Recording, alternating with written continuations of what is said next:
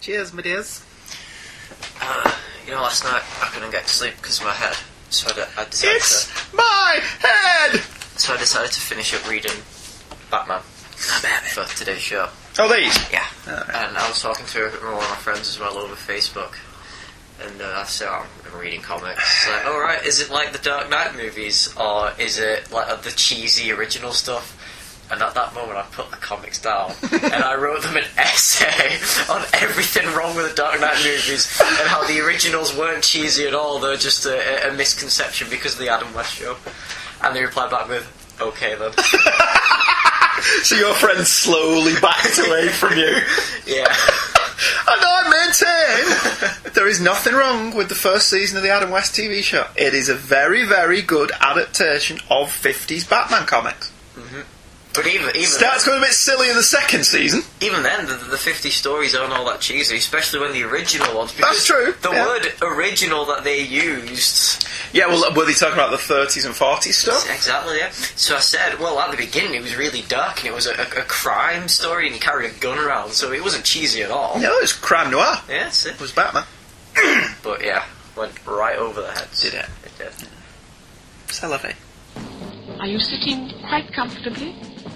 Then I'll begin. Hey Kids Comics! Comic books. An art form barely alive. We can rebuild them. We have the technology. With digital downloads and bookstore penetration, which sounds a bit rude, we can make them better than they were before. Better, stronger, faster.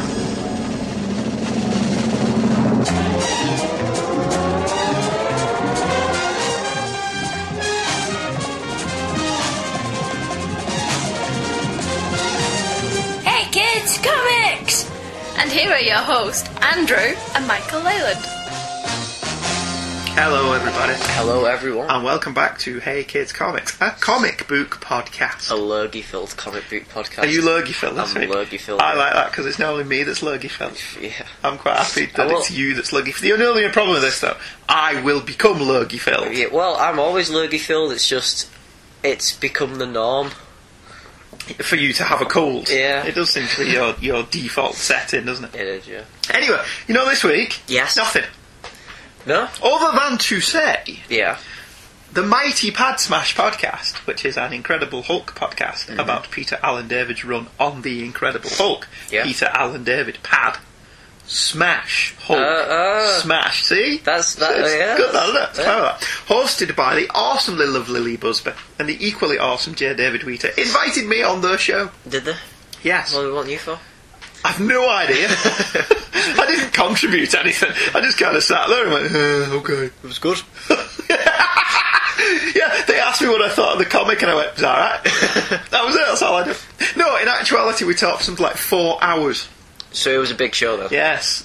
A good 80% of that was nothing to do with the Hulk. Fair enough. So I've got no idea how David's going to edit that.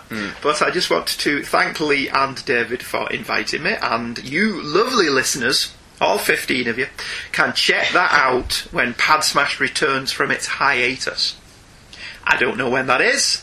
It may have already happened. Yeah. For all I know, but go and check it out. It was fun, and I had a great time doing it. But that's it for this week. We have no preamble. No. So I will gather up the comic books that we're going to talk about this week and move into the email section. Our first email is from Kyle Benning. Christmas episode feedback. We've not got past Christmas yet. Oh, hello Kyle, hello Andrew and Michael. I hope the entire Leyland family had a great Christmas. We did, we had a great Christmas.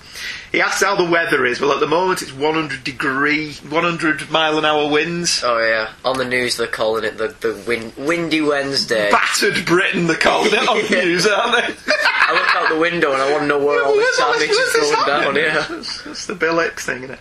Here in the American Midwest, in northern Iowa, we're enjoying some toasty minus 55 degrees Fahrenheit. Now that's cold. Yeah. We think 0 is cold. 0 is cold. But minus 55, that's cold plus. That's Fahrenheit. We have it in Celsius. Minus 48 Celsius. Alright, okay. Okay, he converted it for us. Right, oh, That so was very we kind didn't of have him. to, yeah. Yeah, so we didn't have to. Because we don't use the silly Fahrenheit system. Yes. I love the Iron Fist run. Kyle's email says when he gets to the comics. Claremont and Burns run on a character is a blast to read, which it is. I concur wholeheartedly. I recently reread the entire run, says Kyle. I've read a little bit of Power Man and Iron Fist. I need to track down more of these issues. I wish Byrne had a longer run as artist on the book. Issues 48 and 49 of Power Man, and then the combined Power Man and Iron Fist issue 50 had some gorgeous Byrne art. But I can't complain too much that Byrne left the book so he could stay on top of his art duties on New Gig X-Men, which would shortly go monthly after Byrne took over. I've never read your second tale of Marvel Team at 127. I love Kerry Gamble, and it sounds like a great Christmas holiday tale. I'll try and track this down and add it to my annual Christmas comic reading. You hit on a good point about the Christmas tree. That seems an awful lot of work to go to for only one day or two of enjoyment. We usually dig our tree out and get it set up the Saturday or Sunday after Thanksgiving. Wow. We wait till after Anya's birthday. Yeah. Because Anya... No, we wait till further than that, don't we? It's usually the week after Anya's birthday. Yeah, well, Anya's birthday is the beginning of December, and the Christmas stuff has already kicked into full swing. Yeah. So we have always been of the opinion Christmas doesn't even start till she's celebrated, because we don't think it's fair that her birthday gets swamped by Christmas. But more and more later in your lives, your mum was like, no, we don't put the Christmas tree up till they finish school. Because, where's the fun in being Christmas when you're at school? Yeah. Which is fair enough. But being in high school, we only break up until 2 days before Christmas. Oh, you're home every single day. I don't choose the timetables. You work-shy fop. Eggnog, Kyle continues, despite the sound, is pretty delicious whether it contains alcohol or not. I'm surprised you guys haven't ever had eggnog. I believe it was invented in England. Eggnog is a mixture of milk, egg, sugar, vanilla and spices such as cinnamon and nutmeg. Nowadays, most of the raw eggs in the mixture have been replaced by artificial eggs. Obviously, raw eggs are a no-no, which I think was kind of the point of the alcohol. In addition to Adrian getting a little goofer, it also served to sterilise any bacteria concerns in the raw eggs or milk. Obviously, non-alcohol versions can't rely on that sterilisation, and that probably helped instigate the move to artificial egg replacement. Vegetarians don't want to be left out, of course, so there are non-dairy versions containing soy. You should give it a try, I highly recommend it. A wide range of alcohols can be used. I recommend using Black Velvet Toasted Caramel. Another great episode. Listening to your podcast at work makes the day much more enjoyable. Kyle Benning. And knowing that you listen at work makes us much more enjoyable, doesn't it? We have said that if the show concludes in September, when Michael goes to university, and the reason we're being a bit vague on Michael this... goes to university. Well, no, you will go somewhere. You'll kick me out. Yes, but the decision has not been made as to whether you're going to stay here or leave and go and have the full university experience. So if we're being a little vague, lovely listeners, because we don't actually know what's happening at this moment in time. Michael has 4 interviews. Yeah. At 3 interviews in a portfolio. At 4 different universities. Yeah. So as it currently stands, it's all up in the air where he decides to go and what he decides to do. But if he decides to go, the show ends, because it isn't Hey Kids Comics without you. You are 50% of the show. You're the funny 50%. Really? Yeah, I do. You must be really unfunny. Yes, well, this is an established fact, obviously. But we have said that we will do specials. We will do reunion movies that will never be as good as the real show. Straight to DVD. Straight to DVD, yeah. And one of the Christmas one, we've already got the title, Hey Kids Comics Has Risen from the Grave. Yeah.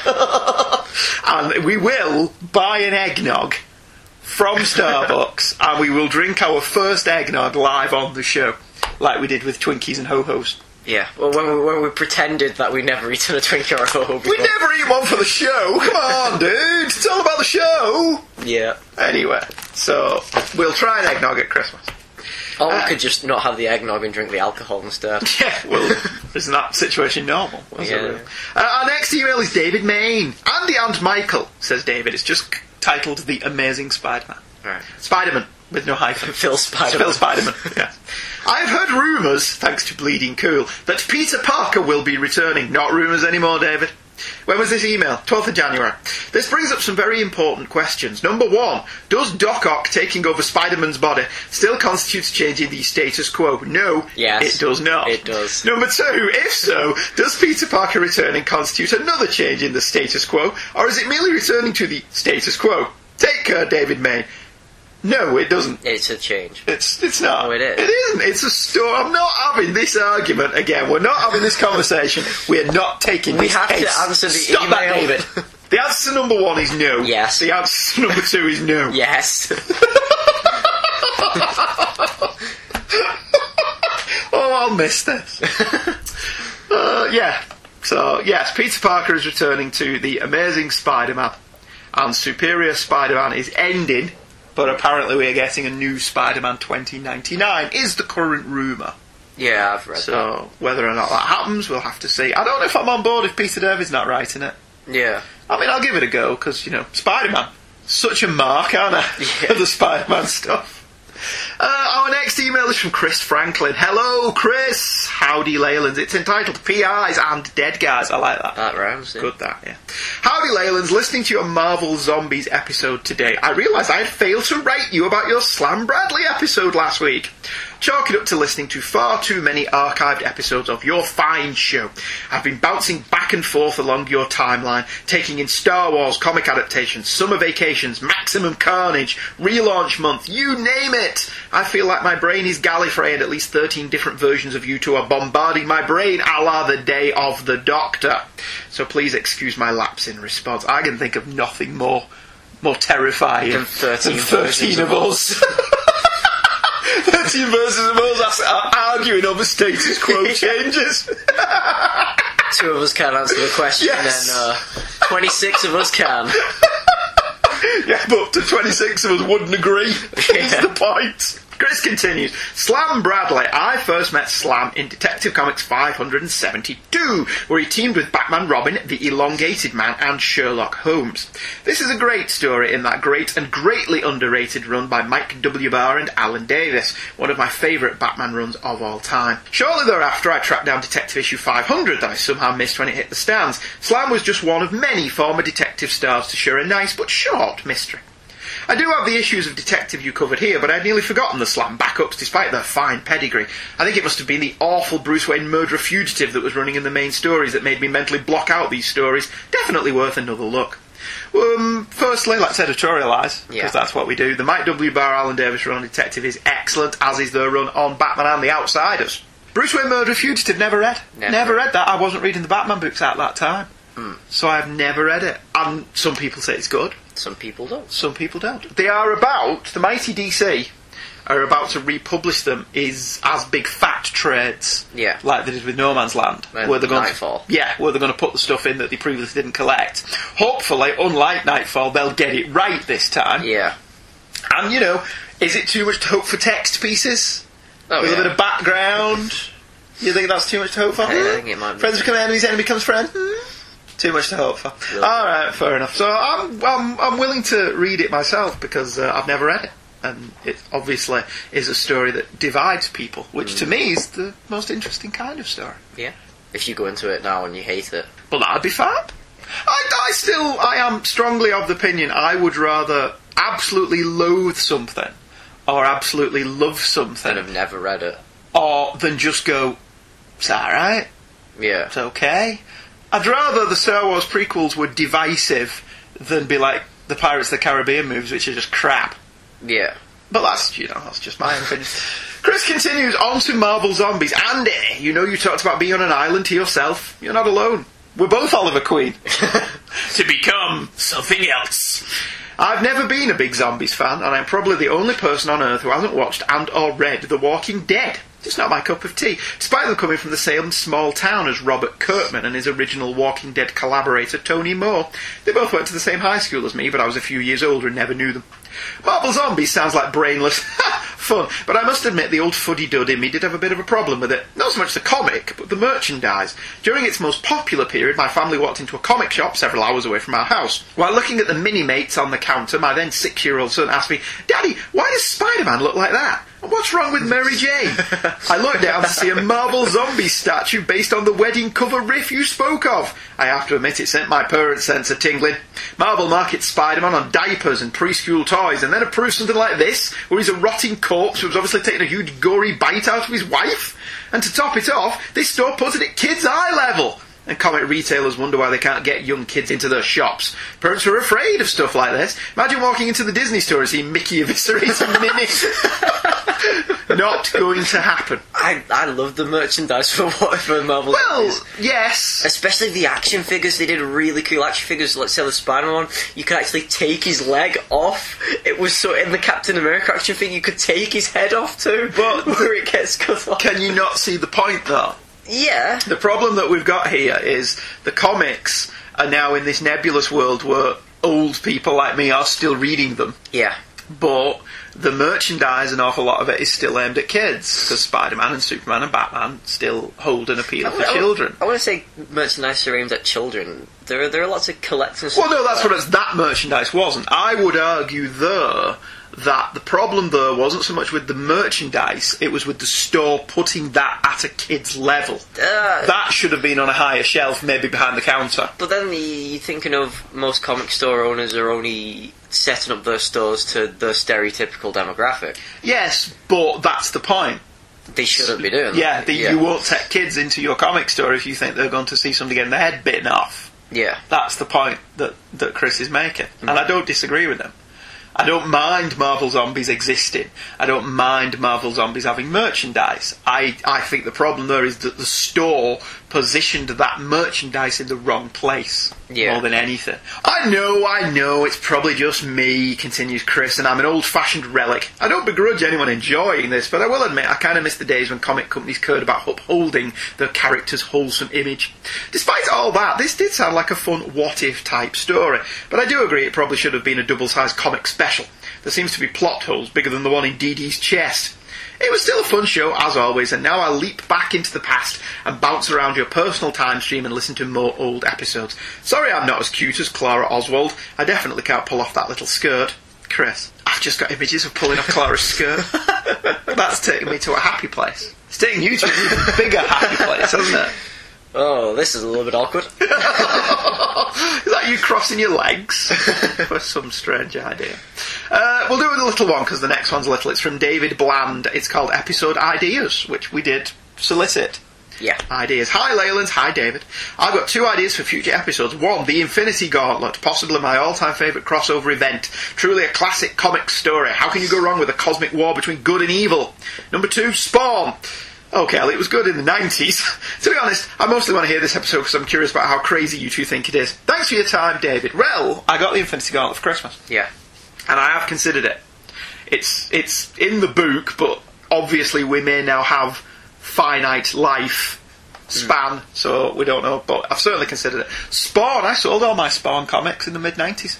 Made a nice little bundle off them, to be honest with you. I had some like the first 20 issues, flogged them all in the early days of eBay, made some nice wedge. Never missed them, oddly. I wonder why. Never missed them. One of purchases that I got rid of and never felt the need to buy back. Well, to bring it in full circle, there was an artist who worked on Spawn who we're talking about tonight. Indeed. But, yeah. You would think we planned all of this. You would, yeah.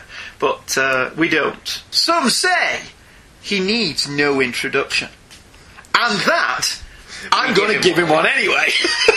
All we know is he's called Luke Giaconetti. EC Comics, no silly subject line needed. Greetings, my fellow happy horror hounds and grisly groovies. Really dug your selection of EC horror and crime comics. I was first introduced to them in the very early 1990s when my brother was buying the reprints that Russ Cochran was putting out.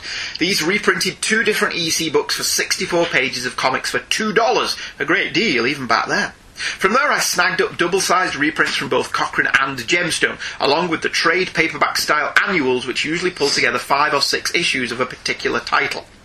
My favourite of the EC books is the Vault of Horror, mostly because Johnny Craig set up shop over there and was responsible for most of the covers and many stories, typically the ones hosted by the Vault Keeper.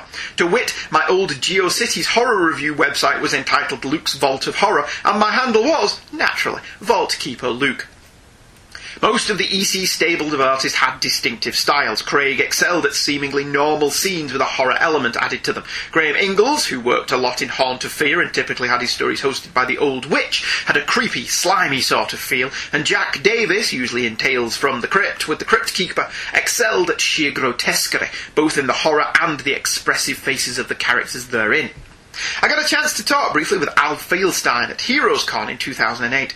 I had sought him out wanting to pick up a gift for my brother. I ended up buying a print of a repro of a Tales from the Crypt cover, Tales being my brother's favourite. I got to talking to him, expressing both my and my brother's admiration for his work and how these stories he told in the EC books helped us develop a love of horror and the macabre. He seemed genuinely flattered that these stories he wrote 50 plus years earlier were still being read and enjoyed. I've attached a picture, and I have to say that Sweet Christmas I have a lot more her in 2008. And if we scroll down, we can see the picture. There's Luke. Yeah. Hey, Luke. He looks like his kids. Or his kids look like Luke, I suppose I should say. That's pretty cool, that picture with Al Fieldstein. And you mentioned the Amicus film Tales from the Crypt, which does include a very well-known adaptation of All Through the House starring Joan Collins.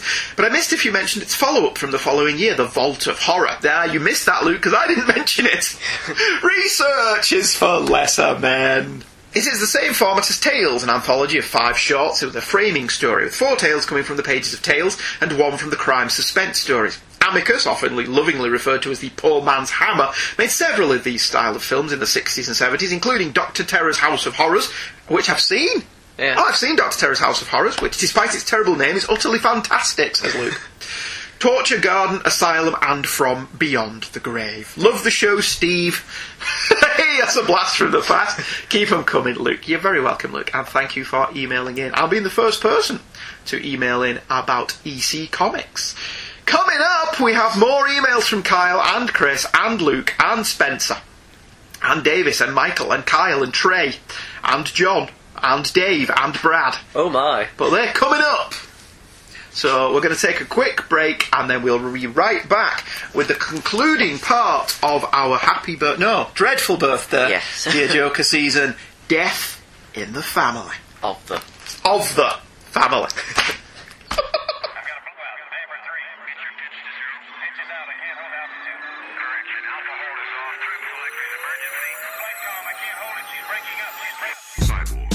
Two longtime fans of 2 Bionic shows discuss an episode in detail every 2 weeks. Cyborgs, a Bionic podcast. Find us at chronicriff.com/cyborgs or subscribe on iTunes. You want to know how I got these scars? My father was a drinker and a fiend. And one night, he goes off crazier than usual. Mommy gets the kitchen knife to defend herself. He doesn't like that. Not one bit. So, me watching, he takes the knife to her, laughing while he does it. He turns to me, and he says, "Why so serious?" He comes at me with the knife. "Why so serious?" He sticks the blade in my mouth. "Let's put a smile on that face." And... why so serious?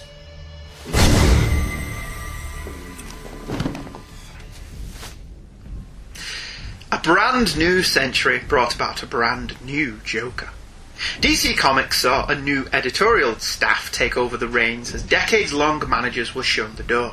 Jeanette Kahn, who had taken over DC in the late 1970s and had steered the company through some of its most creatively successful and commercially lucrative projects, stepped down as president of the company in 2002, succeeded by longtime executive editor Paul Levitz. Levitz's tenure as president was nowhere near as long-lived, stepping down in 2009 to be replaced by Diane Nelson and Dan DiDio, later joined by Jim Lee and Jeff Johns. What did this mean for the Batman family, and by extension the Joker? Well, increased exposure for one.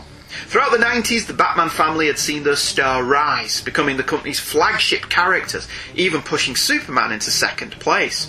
With even more animated series which featured the Joker prominently, and the rise and success of direct-to-DVD animated movies that focused heavily on the Bat family, it was inevitable that live action would come calling again, after the previous live-action movies crashed and burned with the, quite frankly, appalling Batman and Robin. And so it was that in the early 2000s, Batman was revamped again for the cinematic media, this time with Christian Bale taking the title role, and with the success of the movie Batman Begins, it was a foregone conclusion the Joker would show up in a sequel. 2008 therefore saw the release of The Dark Knight, a radical reinterpretation of the Joker from actor Heath Ledger, whose tragic death before the movie was released was such a delicious piece of Joker-devised lunacy. One can't help but muse that were the clown prince of crime real, he would have relished the irony. It certainly didn't harm the box office, and Ledger's completely bonkers Joker, which had even more of a dark edge than Jack Nicholson's, cemented the character's popularity, whilst giving Ledger a career-defining performance that won him a posthumous Oscar. Writer Mark Miller has even postulated that because the highest-grossing Batman movies have been the ones with the Joker in them, maybe it's the Joker who's the real draw. However, DC's fortunes, unlike those of the Batman, were not on the rise. The company had moved from publishing event to publishing event without ever really managing to damage Marvel Comics' chart dominance, and so, on June 1st, 2011, it was announced that DC were to cancel its entire line of comics and rebrand with an all-new Ground Zero reboot. Rebranded as DC Entertainment, Dan DiDio felt they wouldn't be taken seriously if they did not restart their oldest comics, and so Detective Comics, having just clocked up over 881 issues, was relaunched with a new number 1. And where the Batman appears, the Joker must surely follow. And then just as quickly disappear. Detective Comics Volume 2, Issue 1 was written and drawn by Tony Daniel. The cover, also by Daniel, shows the Batman glowering menacingly, which seems to be what he's very good at, whilst the Joker's head rests upon a collection of bloodied dolls' heads. In this issue, the Joker is dispatched to Arkham, as usual, but this time it's all part of an elaborate ruse, and the Joker has plans to hook up with the Dollmaker. The Joker, on yet another of his rebirth endeavours, requests that Dollmaker remove his face and pins it to his own cell. He then disappears from Arkham because presumably this far more disturbing Joker still has his lair underneath the venerable asylum, just as he did in the 70s, waiting for the right moment to strike. To be brutally honest, I thought Detective Comics number 1 was quite poor. It's competently produced, the art and writing are fine, but it's just so painfully cliched. The story opens by informing us of how many people the Joker has killed over the past years, and then moves on to show him repeatedly stabbing a man to death. Where is the Joker that was amusing as well as psychotic? The Batman himself is boringly predictable as well, all clenched teeth and cliched dialogue, and the entire issue seems like it was influenced by Seven.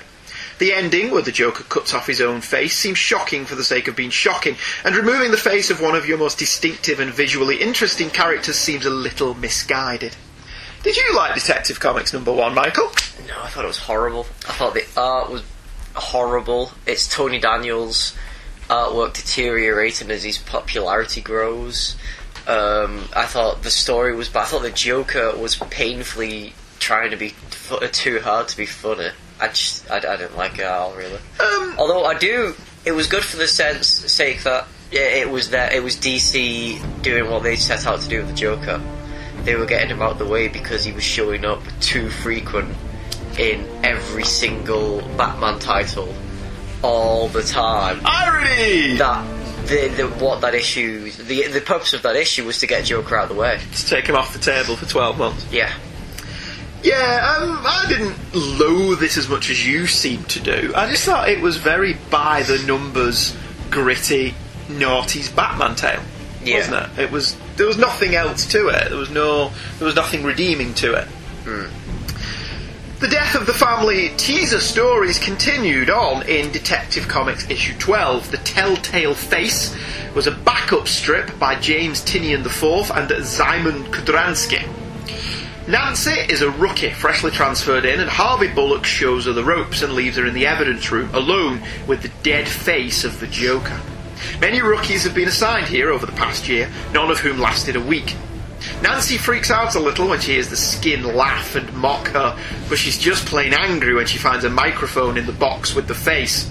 She punches Bullock in the face and Harvey welcomes her to the GCPD. This backup strip was better, a fun and funny little tale showing the hazing of a raw recruit by Bullock, and his reaction to her discovering his prank is typically Bullock. He's probably going to like this girl. Reading this back-to-back with number 1 reveals a flaw in the 5-year timeline. Does it really? I know you're going to be shocked by that. In this story, the Joker has killed over 300 people in the last 5 years, whilst Detective number 1 stated the Joker has killed 114 people over the last 6 years. It's a minor continuity nitpick in what has been a well-thought-out, rigorously planned reboot. As a story, it shows the influence of the Joker even when he doesn't appear. Well, he does. Kind of, ish. Yes, in the last panel. In the last panel. Did you like that one? I didn't mind it. It was alright, wasn't it? It was nice little backup. It was cool reading this as it came out. Like, even though they'd, revealed that they were doing a Joker story. Crossing over into all the back titles. Yeah. there was still that hype you got from reading that story. And that was the last issue of Detective Comics we got, really, apart from issue 0. Yeah, well, one of the things that was really good about this series was reading it on a monthly basis. My God, it was tense. Yeah. Wasn't it? See, this is something you're not going to get from the trade. The monthly reading experience of this was the book we read first every month. And it was the one we got to the end, and whichever one of us had got to it first, it was, oh, have you read Batman? Yeah. And it really was one of those, this is what sequential comics are all about. It was riveting. And it was magnificent to read, and the art was fantastic. And a lot of it also depended on that wait in between. Yeah, and the suspense between waiting for next issues was palpable. Both of us were literally, have you read Batman? No? Well, laugh a minute then. And we'd fight over it. There were a few issues I read in college as well. I was, oh man, you got to read this. This is some good stuff. Michael took him to school so he could read them before me. Can I read that? No, I'm not finished yet. Yeah, so, okay. Death of the Family kicked off properly in Batman issue 13 and ran through issue 70. Cover dated December 2012 through April 2013. And it was all written by Scott Snyder with art by Greg Capullo and Jonathan Glapion. Scott Snyder's run on Batman has been one of the most critically praised of the New 52 relaunch, and rightly so. Snyder has managed to deftly weave his particular brand of long-form storytelling around the editorial mandates of the company, oft-times ignoring crossover mandates even when they came from the highest offices, simply by telling his tales in Batman. And if the other Bat books wanted to join the party, then that's fine, but don't expect him to take too much notice. The fact that he's also been a top seller can't have hurt. Alongside artist Greg Capullo, who has grown in leaps and bounds as an artist ever since the beginning of this series, Snyder has managed to create a run that may be remembered as one of the character's best. It was inevitable, though, that DC editorial would want the return of the Joker to be a big deal, but once again they short-sightedly showed comics' current need to gouge their readership by taking this story, a taut, 5-part claustrophobic and tense tale told in the Batman title, and stretch it out over 23 issues. The core plot takes place, as mentioned, in Batman, with spin-offs and addendums appearing in Batgirl 13, 14, 15 and 16, Detective Comics 15 and 16, Nightwing 15 and 16, Catwoman 13 and 14, and Suicide Squad 14 and 15. Further crossovers took place in Red Hood and the Outlaws 15 and 16, and Teen Titans 15 and 16. This never makes me buy more comics. In fact, on me, it has the reverse effect. All the reviews I looked at in researching this series seem to suggest that whilst the story was well received in the core Bat book, the crossovers into other titles was regarded as somewhat superfluous and interrupted the storytelling in those titles. However, a quick look at some sales figures reveals that all the titles that took part in the crossover received a sales bump, and in some cases that sales bump was substantial. So it seems like I'm alone in not supporting these crass money grabs, and therefore we only have ourselves to blame if the comic companies continue to produce them. Well, even in your list, you missed out 3 issues. Have I? Which 3 have I missed? Batman and Robin. Oh, is there Batman and Robin as well? Yeah. Blimey, I must have missed them. I'll be honest, from what I read of that one, the Batman and Robin one was pretty decent. I think I only read the Nightwing and the Batgirl ones. Yeah, but some of them were decent. Yeah, they weren't dreadful. They weren't integral, but there were elements of them that carried over into the main Batman title. Yeah, but having only just reread this for this show, I didn't miss any of them. No, but there's a few lines that Robin, Nightwing and Batgirl saying, like, oh yeah, that happened. The Nightwing and Batgirl one seems to be the most integral. Yeah. I certainly don't feel I missed anything by not reading Red Hood and the Outlaws. From what I've read of that, that's not all that bad. No, I'm not saying the title's bad. Yeah. But I don't feel like I missed anything by not buying it or reading it. The tie-ins to this, I didn't read all of them and I had no interest because we read that Catwoman one that was supposed to be the prelude. That was crap. Yeah, it was. But the tie-ins didn't seem as well thought out and as well written as the Night of Owls ones. Well, lovely listener, and Michael, we're not going to be dissing on the New 52 in this, or the 5-year timeline, to be honest with you. We may make a little dig here and there, but for the most part we're concentrating on this as a Joker story. But both Jeff Johns and Scott Snyder have said publicly that they were frequently writing stories that they did not plan on being crossover events. Yeah. And Dan DiDio has come in and made them crossover events. Blackest Night, Jeff Johns has said he just wanted that to be a Green Lantern story. He didn't want that to be a 48-page crossover. 48-issue crossover. Yeah. So, Batman's a good title. Yeah. So, we're going to accentuate the positive, is what we're going to do. The covers this month all had some weird half-Joker face thing in cardstock, and underneath was the Batman's face. It's a gimmick cover. Interesting, I suppose, but the actual art is rather bland. It does give completists like you a nice little checklist on the back. Oh yeah, missed Batman and Robin. Yeah, you were absolutely right. Batman and Robin 15 and 16 also took part in this crossover. It wasn't just this month as well, though. It was the first issue of the series, so if there was a tie-in that came out, say 2 months after this, that would have the die-cut cover. Right. It's got a variant cover if you prefer. Gimmick or good? I like them. I think gimmick. The comic's good. Oh, very definitely gimmick. I mean, DC are bringing back the gimmicky covers of the 90s. Yeah, well, somebody did one, I can't remember who it was, it was really pithy.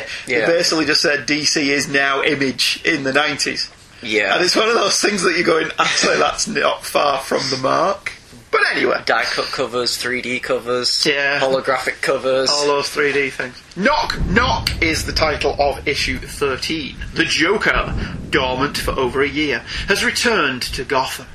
He reintroduces himself with an audacious attack on Police HQ, and then a TV announcement that he will kill Mayor Hardy at midnight. However, the Joker on TV is not the Joker, rather a reasonable facsimile that the Batman's computer analysis reveals to be John Claridge, son of Henry Claridge, the Joker's first ever victim. The Batman cuts off communication with his allies and does his best to protect the Mayor, which he does, but everybody else dies. The face of the dead also contracts into a frown rather than the usual smile. Clues in the alteration of the toxin lead the Batman back to Ace Chemicals, where the Red Hood tells the Batman that the Joker is back to return Batman to his roots by removing all of his allies. He traps the Batman in one of the old vats as the Batman deduces this isn't the Hood, but Harley Quinn. Harley is scared. This isn't her Mr. J anymore, and Batman cries out for the Joker's location as the vat fills up. Whilst at Wayne Manor, Alfred Pennyworth opens the door to a hammer-wielding Joker. The opening is absolutely fantastic. You know, the little kind of Easter egg on page 1. What's the Easter egg on page 1? Well, the tail lights. What about him? It's the Joker. It's his face.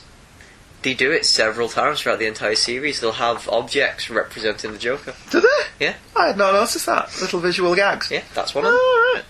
Very good. I did not notice that. It's a brilliant opening. Absolutely fantastic opening. In addition to this little visual thing that Michael's just pointed out that I did not notice, you got this lovely scene between Gordon and Bullock. Bullock actually looking like Bullock, unlike he did in Detective Comics #1 where he looked like the Penguin, discussing some Gotham weirdness like a lion's been born with 2 heads. And then they segue into mundane, everyday discussions about quitting smoking, which rapidly becomes horrific as the Joker arrives in a forget-me-not floristry delivery truck, plunges the police station into darkness, and then snaps the necks of different policemen and women. Batman does point out later how out of character it is for the Joker to be so hands-on, and it did seem a little odd that none of these coppers managed to get a few shots off, given the Joker is attacking them face-to-face, but it is an exquisitely paced scene. The writing and the art contributing to a tense, claustrophobic atmosphere. Absolutely fantastic opener. As with a lot of this comic, I mean the entire story, echoes of the past. Very similar to the opening of Dreadful Birthday Dear Joker. Yeah. On Comic Book Resource, I think it is where they have the previews of issues coming out that month. For this one, it was up to when Batman shows up. See, they should have not had that page. They should have stopped at blam blam. Well, it was definitely there. Because if you end there, it looks like he's just killed Commissioner Gordon. Yeah, but reading that before the issue came out, because I do that sometimes. I never do that. It was, wow, this is really good. It is. It is an exceptional. The writing's really good. How it goes from the nice little character beats between Gordon and Bullock, and then Gordon and the policewoman over the dollar bill. Yes. And then the bit with the Joker. This is another example of what I think of Joker being terrifying and scary at the same time. Especially when you never actually see him kill someone. Yeah, because it's all in darkness. I mean, the dollar bill thing Michael's turn is wonderful. They're analysing some hot 20s, and Commissioner Gordon just says, no, don't bother, they're bleached and reprinted. And she says, how can you tell? And Gordon's like, I can smell it. And Jackson is looking left and not right, see? Yeah. And she's like, how did I miss that? And it's a lovely little character beat. It's got nothing to do with the story, has it? No. But it's just a lovely little character moment. And then there's the thing with when you do see Joker in the first panel, where he's all silhouetted on that one. Yeah, when he walks through the door. You see the rest of him, but you don't see his face. But it's kind of a thing where it's already been ruined that he's got no face on because of the cover and the build up to it. But it's and still Detective One. Yeah, but it's still that little creepy panel. Yeah. The artwork's brilliant. You can't say enough nice things about Greg Capullo's art. One of the things I took away from this, in addition to the fact that he is obviously paying homage to previous Joker stories, in New 52 continuity, Batman #1 apparently happened as we read it. It makes clear references to Batman #1 and the Man Who Laughs, I suppose. Yeah. If you want to stretch it, don't you? You could say he's referencing The Man Who Laughs. Well, that page there where Damien pops up, do you remember the other day when I told you that I had a problem with the New 52 and couldn't remember what it was? Yeah. This page is it. Why? Because Damien acts as though he's never met the Joker before, right? Because he underestimates him. Right, because I read this as Damien's never met the Joker. Yeah. Because I've not read Batman and Robin. But they've already established several times that Dick Grayson has been Batman on 2 occasions, Nightfall and the Death and Return of Bruce Wayne. Right. Which all still happened. Yes, but in Batman and Robin, in which Dick Grayson is Batman and Damien is Robin, yes, right, they meet the Joker and they have a big fight with the Joker, and Damien knows how dangerous the Joker can be. But if that happened, why has he never met him before? I said we're not going to pick on the 5-year timeline because it is just fish in a barrel, isn't it? Yeah. At this point. I mean, there are other opportunities through the story where I'm going to point out that it don't work. But at this point, we know it doesn't work. But as a self-contained story, yeah. Well, even the most ardent of fans of New 52 have had to concede it doesn't work. Yeah. Who gives a toss at this point? It don't work, move on. It's only Batman and Superman that suffer from the timeline. It's only Batman and Superman that have suffered from them saying, well, actually, this did happen. Yeah. Well, this didn't happen. And that's what's muddying the waters. Well, it either all happened, or none of it did. Swamp Thing and Animal Man, my 2 favourite titles of the New 52. Ground Zero reboots. Well, apart from one reference to the Grant Morrison Animal Man run, that's it. They're all very separate. They're all self-contained. It's cake and Edith. Yeah. They want that. They want both. Anyway, Capullo's art on the page where Bruce receives a call from all his allies is brilliant. A brilliantly laid out piece of artwork. Essentially, it's a splash page. Bruce is wearing no cowl, and the scallops of the chest emblem spread out to accommodate the images of the other characters.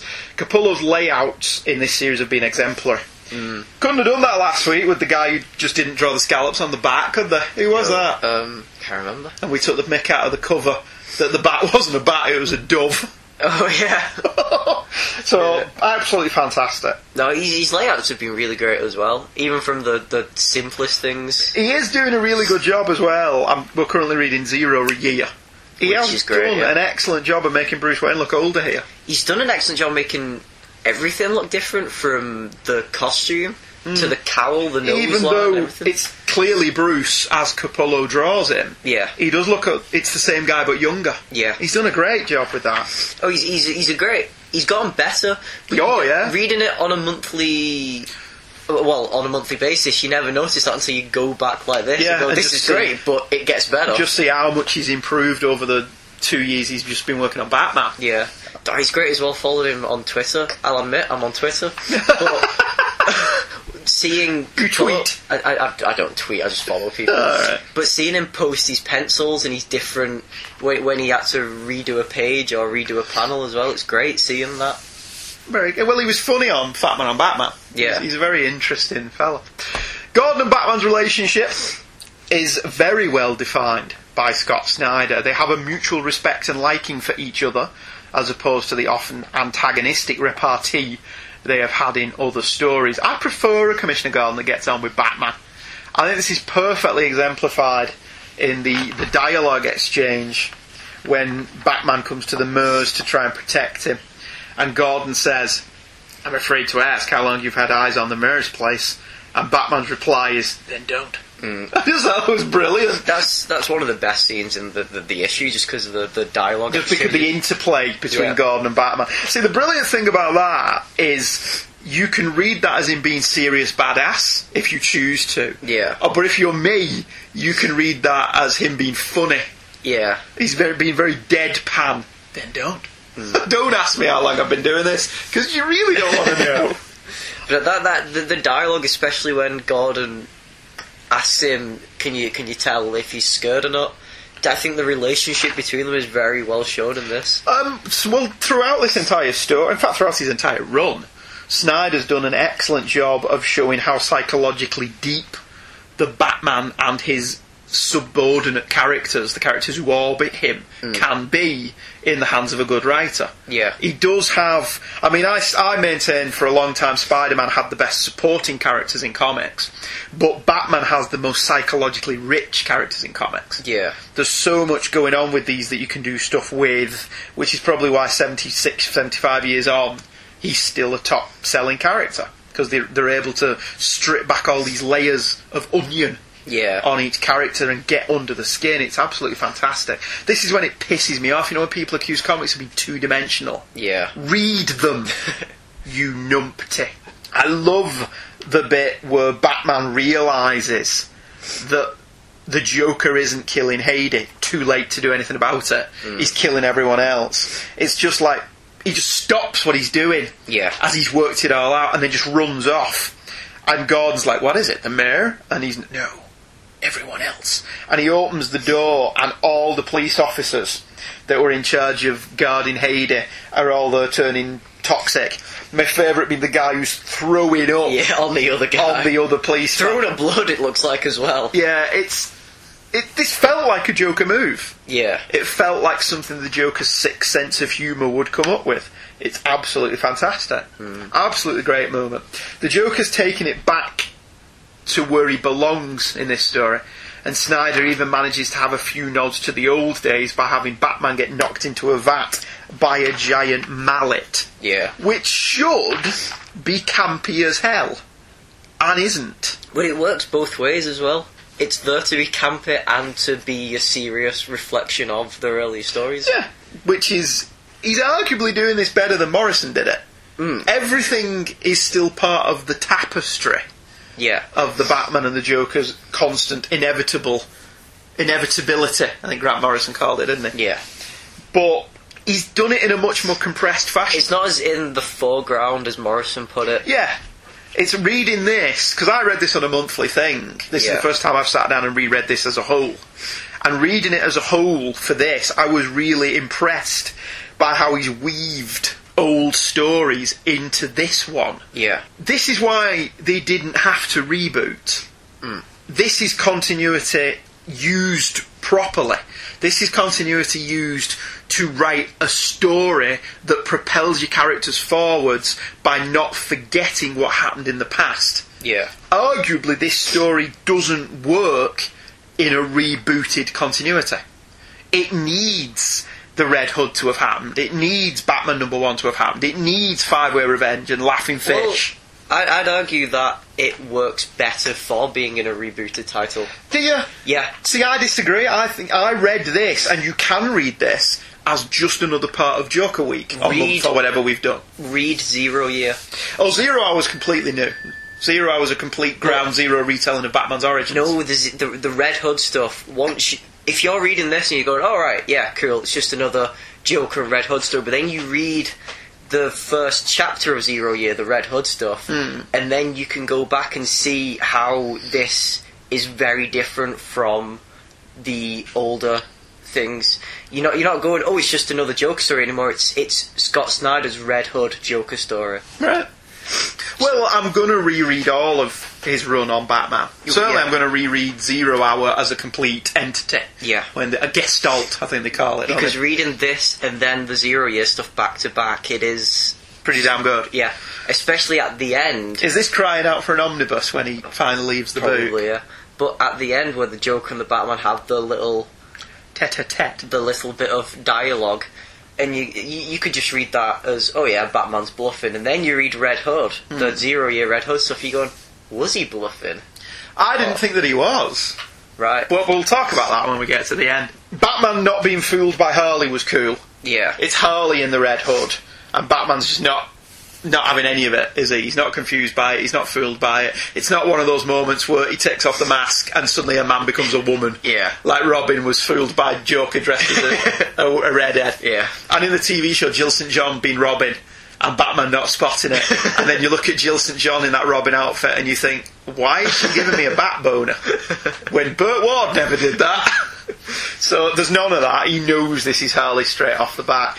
And the most chilling moment in the book belongs to Harley.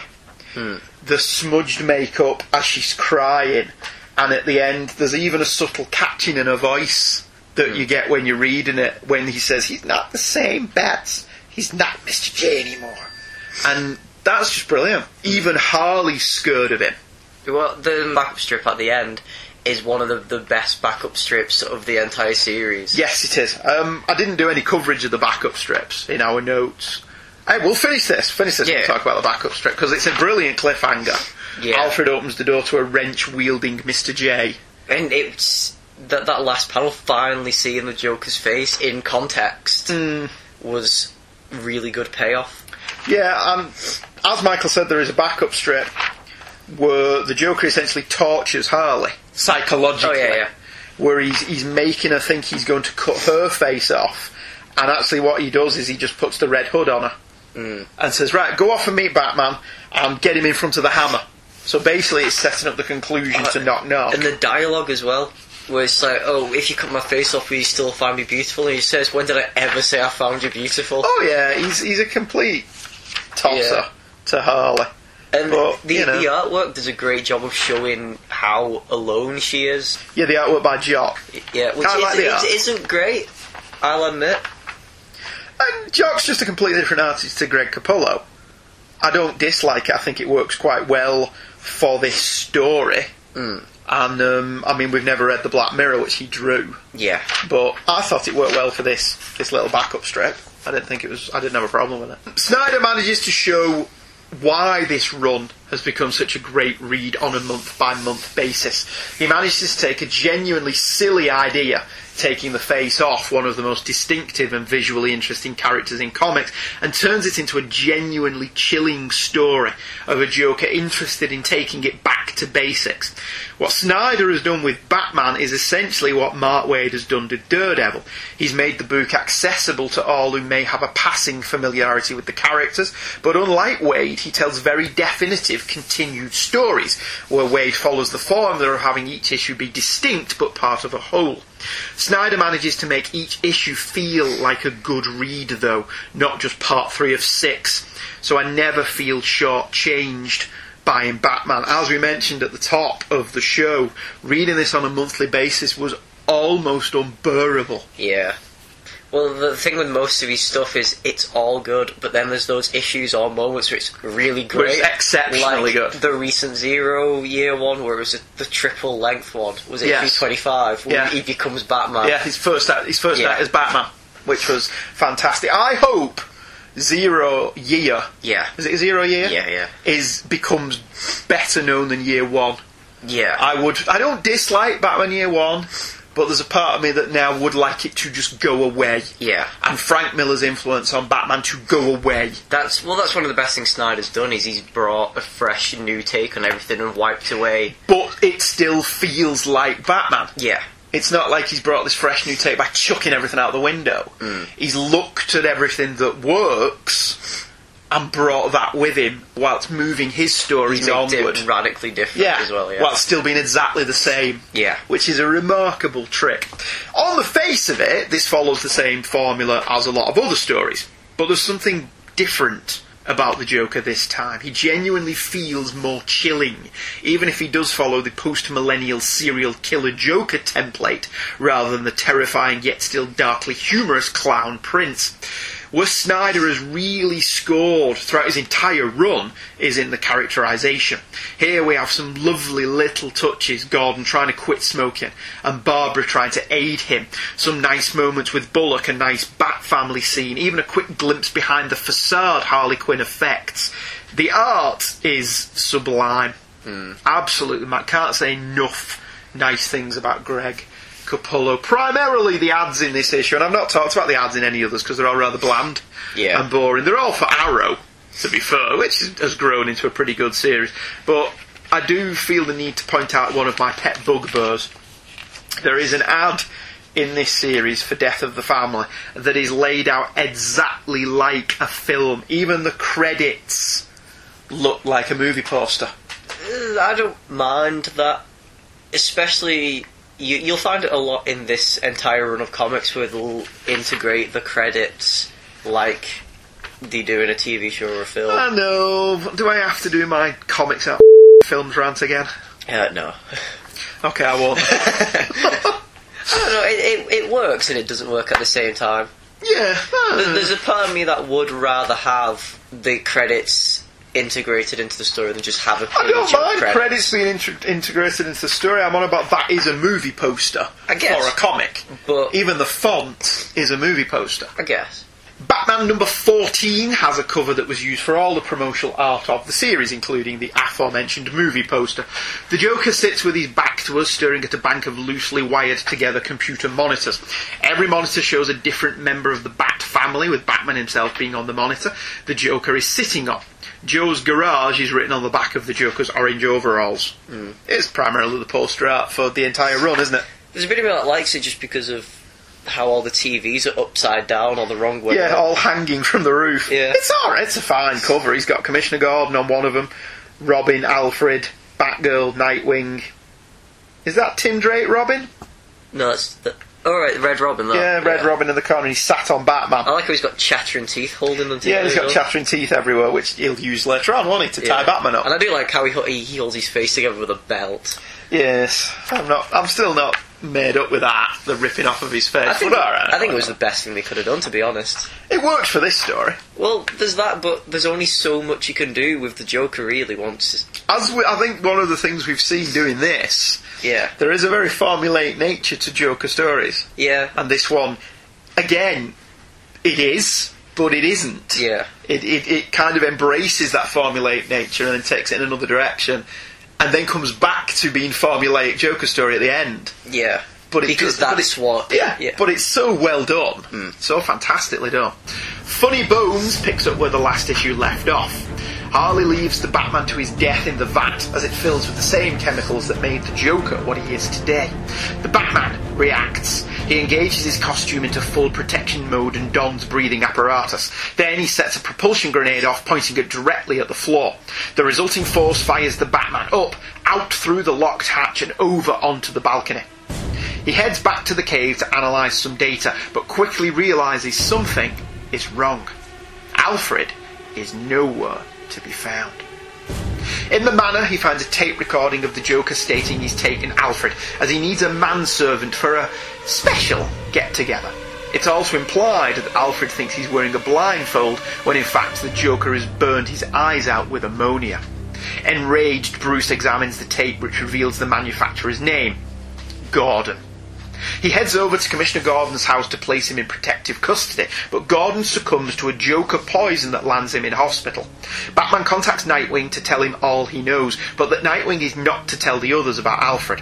Nightwing goes to the pipeline, whilst Batman heads to the reservoir, the scene of the first ever Batman-Joker confrontation, where the Joker is waiting. The Joker says he just wants to chat, and so nothing gets in the way. He's already taken the liberty of killing the few Gothamites he would have killed before the Batman stopped his plan. The Batman makes a move, but the Joker activates a trap, tying Batman up in chattering teeth. Then he tells the Batman he knows who he really is, and who all his little allies are, and he feels that they have ruined the Batman, spoiled him. And Batman knows it as well. The card led the way, and the Joker managed to write a ledger from the cave full of dirty little secrets. And within 72 hours, all the little Bat-birdies will be dead, and the Batman will have killed them. This issue picks up exactly where the last one left off. Most of them do. Yeah, but this one particular, no bones are thrown to new readers, which I thought was a bit odd, given that the cover of this issue is the one that's being used to promote the series. I can imagine some people picking this up thinking this is part one. A lot of the promotional material was also the standard cover to the last issue as well. Was it? Yeah. See, that's the cover of this, the movie poster thing was primarily the one I saw. Yeah. So I did say, alright, fair enough. It's great that it begins in media res, though. There isn't even an opening splash page in this one, is it? It starts running and keeps going. Yeah. And just barrels on through, picking up exactly where the last one left off with Batman trapped in the vat. The only time it stops for any kind of break is like halfway through the issue with a dialogue exchange, and then it jumps back again. Yeah, well, I was going to say the only time it lets up that is when they get to Wayne Manor, but we'll get to that in a minute, because that's one of the best scenes in the book. Yeah. Absolutely marvellous example of tense pacing. Capullo's art is a little bit of Frank Miller, a little bit Todd McFarlane, even a little bit John Romita Jr., especially on that page, on page 2, where Batman escapes from the vat. But it's not just a series of swipes. The art is telling the story in a different way to the text. Yeah. But both are complementary. Oh yeah, whilst he's breaking out, his dialogue is telling about the formula. Yeah. Well, about the chemical. While he's breaking out of the vat, his mind is working on the problem. Yeah. I mean, you can argue psychologically that's how he keeps cool. His mind is doing something to keep away from the idea that I could be dying now. That's what his dialogue is about later on in the issue, isn't it? But without Alfred, he's not got that little voice, that little soothing voice, which is a brilliant, psychologically brilliant, again and again. We'll get to that when we get there. I was reading this dialogue, and he says what all the elements are to the chemical. And he misses out 50% of them. Does he? If you add up the numbers, he only goes up to about 50. Well, he knows them. He's not expecting us to sit there with a pen and work out and make our own Joker venom. Walk into Boots, the chemist, and go, I want these, please. And what are you going to do with these? I'm going to make Joker toxin. There's a few government watch lists you can go on after that. Yeah. MI5 showing up at the door later on. Mr. Leyland, what were you buying today at Boots the chemist? This is textbook how you pace an issue. We've both frequently railed against padding in comics. Superfluous panels or pages that exist purely to multiply the page count for the inevitable collected edition. And if you listen to back episodes, you'll hear us ramble on about that quite a bit. Here, though, Snyder wonderfully paces Batman's arrival back at the cave. This is what I was on about earlier on, and his realisation that Alfred is missing, and the subsequent search of Wayne Manor for Alfred. It's almost 2 pages of no dialogue as Bruce finds the tape, and yet it's absolutely gripping storytelling. It's tense as hell as he slowly walks through the manor and floorboards creak and doors creak, and it's just this big empty nothing without Alfred there to make it warm. And then his rage when he finds out that the Joker's got him is that was palpable. One of the tensest bits, just because the bit with the acid on Alfred, and then you don't see him again. No, we don't see him again until the last chapter. Yeah. So there's that going, oh, bugger, they've cut off Joker's face. Could they really have done this to Alfred? Have they really? Because you and I were talking about this comic every month. Oh, yeah. Because we were both like, do you think they have? Yeah. And I was, no, they won't have done that to Alfred. But at the back of my head, I was like, have they? They could have done. Yeah, yeah. And see, this is one of those things. There are people who will say that Well, they're not going to kill Alfred. I think the minute you say that, you need to stop reading serialised comics. Yeah. Because you've got to the point where it doesn't matter what story they're telling, you're not buying into it anymore. Yeah. Because you've got to the point where you know how this stuff works. They're not going to do this. Getting in the way of your enjoyment. Yeah, to a franchise character, that it stops you enjoying the book. And the fact that Snyder managed to make both you and I, deeply cynical me, sit there for a minute and go, have they really blinded Alfred? Yeah. Is a testament to how good this story was. That we both bought into that. Yeah. Is absolutely fantastic. Did you get the visual reference on this one? Nope. The stereo? His little stereo player? Is the Joker's face? Yeah. Yes! Excellent. So is there one of them in every issue? To be honest, I've only actually seen those two. But there is the slight one with Arkham Asylum. Yeah, the graphic equaliser's green. Yeah, representing the eyes are the volume dials. And the points in different directions. Yeah, and there's a red tape player. Yeah. That's fantastic. I do like how the Joker leaves him a message on cassette. On cassette, yeah. The Joker's an analog kind of guy. Yeah. Is what it is. In the scene with Gordon, obviously references Killing Joke. I thought New 52 was a Ground Zero reboot. Oh, I'm pretty sure they mentioned Killing Joke. Oh yeah, Killing Joke must have happened because Barbara Gordon's recovered, hasn't she? So, you know. Anyway, Gordon bleeding out is absolutely chilling. Oh yeah. And it gets a full page splash, and again, you're not reading this going, that doesn't need a full page, that's padding. You're reading it going, for God's sake! He only really used the splash pages for maximum impact. Yeah. Absolutely right.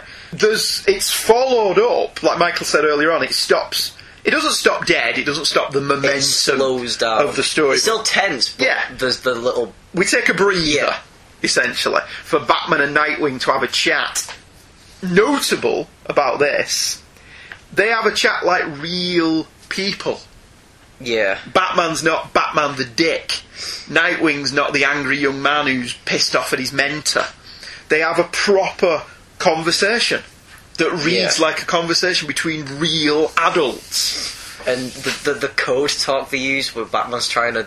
Yeah, Batman's trying to compartmentalise. Yeah. He's trying to keep the Batman and the Bruce Wayne stuff separate. The fact that he's got Alfred... Yeah. He constantly refers to him as Bruce Wayne's butler. Or as Pennyworth. He never calls him Alfred until Nightwing calls him out on it. Yeah. And then Batman snaps and he says, look, I don't give a damn about the code. I'm concerned as well, but this is how I deal with it. If I start calling him Alfred, I've cracked. And I can't focus on what I've got to do. Yeah. So by calling him Bruce Wayne's butler, by calling him Pennyworth, I can separate the lives and I can focus on what I've got to do. And it's absolutely marvellous. We learn Batman is still keeping secrets from him. Yeah. But in a masterstroke, we sympathise with why he's keeping a secret from Nightwing and why he wants to keep a secret from the rest of the family. Yeah. As opposed to being this stubborn bonehead that he has been in numerous stories in the past, we fully empathise with Batman's position here and why he's doing it. Yeah. Absolutely great. Some of the dialogue were they're discussing how the Joker targeted Alfred. Was it because he knows who Batman is? Yeah. Or was it Batman Incorporated? Do you think that's this relying on Batman Incorporated being there, or that helping it? I've not read Batman Incorporated. I know... We don't need to. Yeah, that's what I'm saying. I don't need to know to read this story. But if it never existed, or if they did keep the Morrison stuff separate to this, would this still work as well? No, it wouldn't, because it's taking the whole tapestry and weaving it into one story. Without that Batman Incorporated subplot, he's got no reason to go after Alfred. Yeah. It's what I mentioned in Dreadful Birthday Dear Joker. Why was Alfred on the Joker's hit list? Yeah. Whereas here, Bruce is adamant he's going after Alfred because of Bruce Wayne's connection to Batman Incorporated. But that's what Batman thinks, yeah. Yeah, well, and we never find out if he's right. Which is one of the best things about this story. That is never definitively answered, is it, in the story? They don't answer any questions? No. There are the answer's some. Oh, some. But they leave enough loose ends for Yeah. you to piece it together yourself. The important ones, they leave you hanging. Well, how much of that is he's going to answer him later down the line? Or how much is that? Or how much is he just going to leave him hanging? Yeah. Not everything needs to be tied up in a neat little bow. And as this proves, because it's a great story. Unlike Dreadful Birthday Dear Joker, we've mentioned that Alfred here, there's a reason for him kidnapping him. Bruce Wayne is publicly being seen as being the power behind the throne, supplying Batman with equipment and supplies. And essentially this has made Bruce Wayne, a target. Yeah. Being associated with Batman Incorporated. This seriously seems like a really stupid idea. Hasn't Bruce essentially painted a target on himself by saying, I'm the guy that funds Batman? Yeah, but they address that in Batman Incorporated. Do they? What's the reason? In the issue we covered, where Wayne Towers does get attacked, but Alfred takes care of them, and they've got all the Bat robots protecting them as well. I know, but I still can't wrap myself around why bother having a secret identity then. Well, there is the Clayface two-part that came after Death of the Family, where Clayface came after Bruce Wayne, knowing that he could get to Batman that way. Because of the Incorporated. And he then had that, oh no, if I'm captured as Bruce Wayne, how can I be Batman? Well, yeah, I can't help but think that on the one hand, Batman Incorporated is an intriguing idea, but Bruce publicly saying, I fund Batman, may not have been very bright. Well, Tony Stark admitting he was Iron Man was the same thing, really. No, because Peter Tony Parker Stark saying that he supplies Spider-Man was the same thing. In Civil War was stupid. Not Civil War, the Horizon stuff. Peter Parker makes Spider-Man's equipment. Yeah, it's dumber than dirt, really, isn't it? A little bit. When you think about it. But let's not think about it. Let's just move on. There's a scene in the middle where Batman rides to meet the Joker that takes place entirely in Batman's head, and it's not the usual grim and gritty bollocks that we got in Detective Comics #1. It's actually Batman musing on his own fears and how he contacts Alfred when he's on his way to a case because Alfred reassures him and makes him feel comfortable, and he hasn't got that here. He's not got somebody to call. He's not got that soothing voice at the other end of the line. It's brilliant. It's a fantastic page where nothing happens except Batman is riding his motorbike. It's all character. It's all character-based drama. It's all, this is what Alfred means to him. Yeah. And him actually admitting this, even if it's only to himself, is a huge step forward from 90s grim and gritty. Well, doesn't need anybody Batman. It's still one of my problems with Arkham Origins. I'm going to keep banging on about it because I dislike that much. One of the things they got wrong was the relationship between the two. Yeah. See, I don't mind Alfred being snarky. I like that Alfred. I think when Alfred is only snarky, it completely undermines the relationship. It's the same when Batman yells at Alfred or just ignores him or acts like a downright ass towards him. Yeah. Batman would listen to Alfred. That's what he's there for. Even when he's taking the mick out of him. Yeah. Because that's what our friends do to us. It's our friends who deflate our pomposity. That's what they're there for. Your friends are the ones that keep you grounded. That's what Alfred does. The final confrontation between the Joker and the Batman is actually scary as hell. It's my favourite scene in the entire story. In all 5 parts? Yeah. The Joker skips all the usual foreplay. He's already killed the few people he would have gotten away with killing before Batman stopped him. And he's moved on to the real reason for being here, that he and the Batman have gotten away from their roots, and the allies and hangers-on are preventing he and Batman from just being able to concentrate on each other. This does play into the whole Joker loves Batman relationship that has been played with before, which I'm not sure about. I don't like it, but I think it's played really well in this. It's played really well in this story. Again, proving there is no such thing as a bad idea, only bad executions. Because one of the things that makes it work as well was how Batman is aware of that relationship and is terrified of it. Yeah, but uses it to his advantage. Yeah. Later on. At the end when Yeah. It's an exquisitely paced issue. It tightens all the screws that they put in place last issue and ups the stakes Snyder successfully weaves new strands in the tapestry of the Batman-Joker feud, referencing either Batman 1 or Legends of the Dark Knight 50 or The Man Who Laughs, depending on your point of view, and bringing the whole conflict full circle, despite the fact that none of this was supposed to have happened in New 52. Yeah. But we're moving on from that. Who gives a toss? Forget 5-year timeline. Although Joke here mentions Batman hurling a batarang at him in their first encounter, that didn't happen in Man Who Laughs. So is he referencing another version of that we've never seen? Or is he writing his own? Or is he making it up? Yeah. There's also a little bit of contradiction in that Gordon says the Joker is random and you can only react, whereas everyone else at least has a motive. In The Clown at Midnight, the Batman is able to see patterns even in the Joker's behaviour. And even here in this story, there's a plan. There's a very definitive plan. But that's what... That plan's based on what he's done before, though. Yeah. So... Well, the thing with that is, there is a very definite plan, but it's a plan that only makes sense to the Joker. When he shows it to the Riddler doesn't know what it is. That's true. The Joker does. Yeah, alright, that makes... So that's when the Batman goes into his meditative state. Yeah. From Nanda Parbat. From Nanda Parbat. Yeah, absolutely right. The dialogue is taut and believable, particularly the conversation between Batman and Nightwing.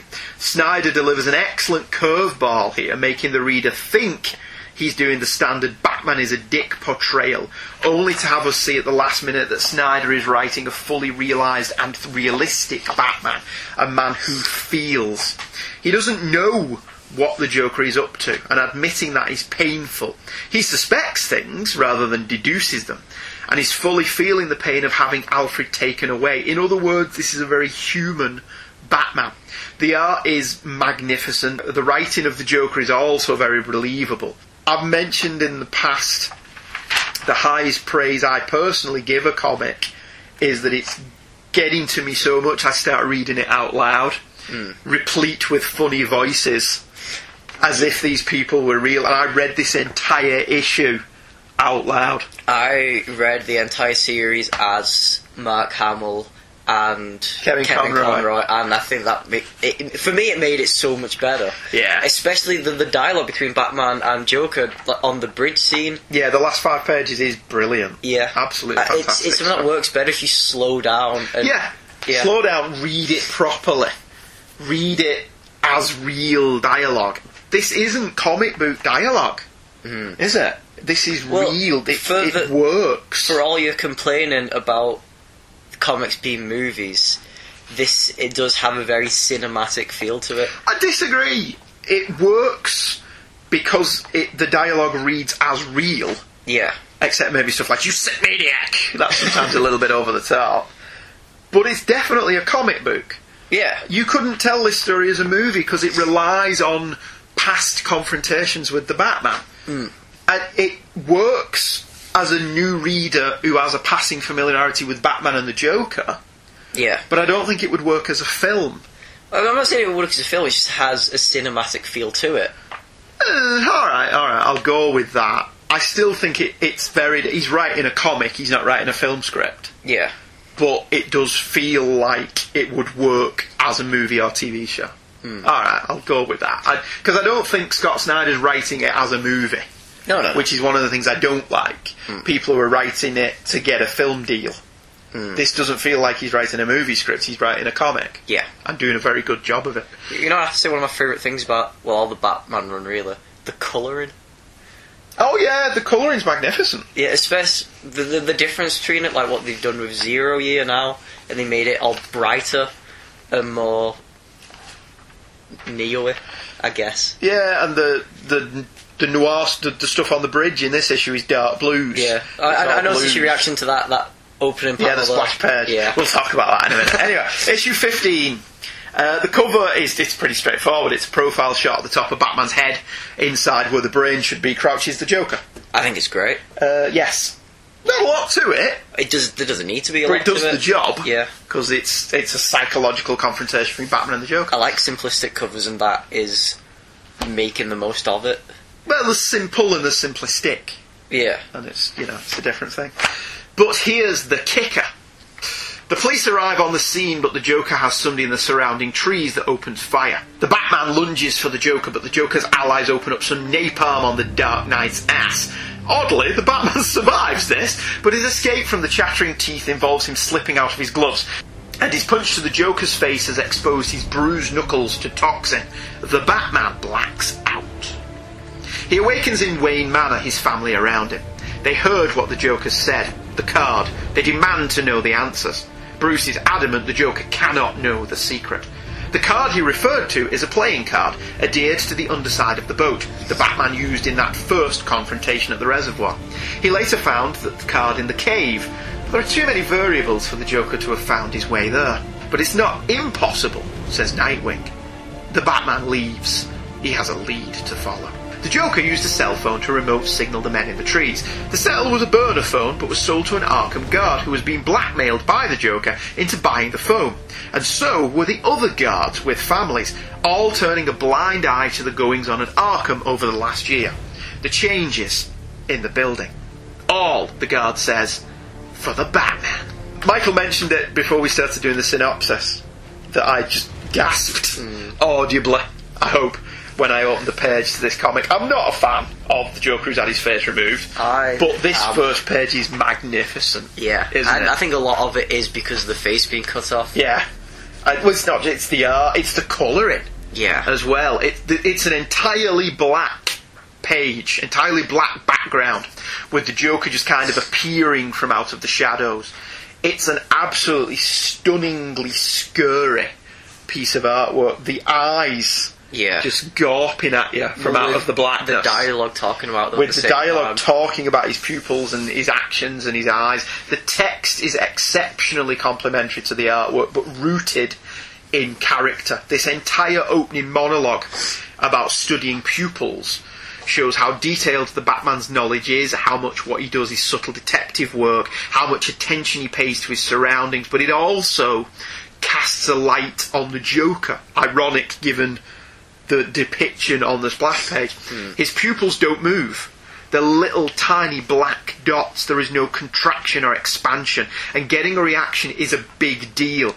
In this exceptionally well structured chapter, this story point is brought back on the very last page, mirrored storytelling, where Snyder gives us the reason Batman is pondering the Joker's pupils. Yeah. This pays off beautifully in this one issue. One of the best things about that page as well is that's very definitely in Batman's head, because on the next page it carries on from the last issue was. As the next page too carries straight on from where it ends. The first page is essentially Batman's mental image. Yeah. It's glorious, isn't it? Absolutely fantastic. But the writing and the art are just... This is fantastic. When was the last time we were this excited over a comic? I don't I'm always excited over comics. When was the last time we were both this excited over a comic? Because it is one of those things... A lot of it does play into the fact that we were reading this monthly. And both of us were... You still are. Every month it is one of the top titles that we pick up. Yeah. Before we read anything else. It has become the de facto thing as we've got through buying the monthly comics. More and more have fell by the wayside that I'm not buying anymore. Yeah. Because when they're starting to just lie on my bed for a month, next to the bed for a month, and I'm not interested in reading them, then it's time to go. Yeah. And this always gets read one of the first. The only reason I didn't read Batman first this month was because I was in the middle of reading this. Well, we always argue over who gets it first. Who gets Batman first? Again, Snyder's character. All character. The Joker's psychological manipulation of Harvey Bullock. Yeah. When, I was looking for you, Harvey, when I was in the station, and Harvey wasn't there. And the Joker just twists that knife. Yeah. It's brilliant. Couldn't it be that you were round the corner at the old dive, beneath the Triple X Theatre, the Undertow, pulling you away? Tell me you weren't, Harv. Tell me you haven't fallen off the wagon. Say it ain't so. And Harvey's speechless. Well, the Joker being terrified, he knows everything. Yeah. With the scene with this is what he's been doing for the past year. Issue 1, where he says that he hides his last pack of cigs under his bed, and Commissioner Gordon looks absolutely terrified because he's right. Been in his house. Yeah.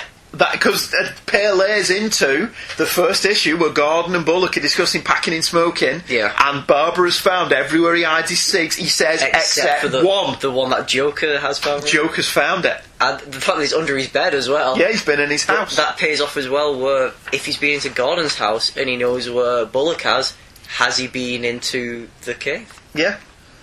It's great, isn't it? Yeah. Oh, there's so much to this, it's fantastic.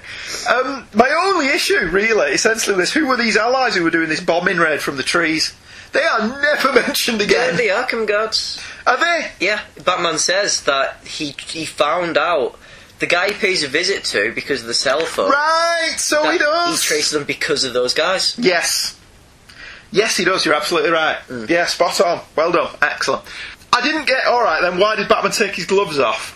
To slip past the wires, I'm guessing. You reckon? Yeah. That's a little bit woolly. Once you look at how bulky they are... Yeah, see, I don't like this new bulky bat suit. I hate it in Arkham Origins. Yeah. I don't mind it because it's not bulky, but it's protective and you can see why it's like that. Yeah, it's not as bulky in here as it is in Arkham Origins, where it's just ridiculous and would actually impede his movements. Yeah, he's essentially Asbats. Yeah.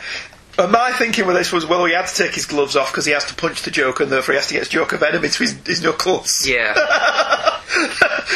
Because the script says it has to happen. Yeah. Basically. And it's one of those, if that's the case, give Snyder a pass, because the rest of this is just so damn good. Yeah. That, alright, I'll let that bit slide, I'm not too bothered about. There's some great bits with the gags on the Joker's face, even in the tie-in issues. Well, the visual of Batman just coming out of the flames at the Joker. I mean, on the one hand, how the hell has he just survived that? But on the other, it's an utterly marvellous visual of him just lunging out of the flames at the Joker. Even the Joker has a moment there of, yeah. I think I've underestimated how angry I've made him. And yeah, he punches him in the face. He punches his face right off. Literally, and his skin moves. Which is gross. They did a really cool stuff with his face.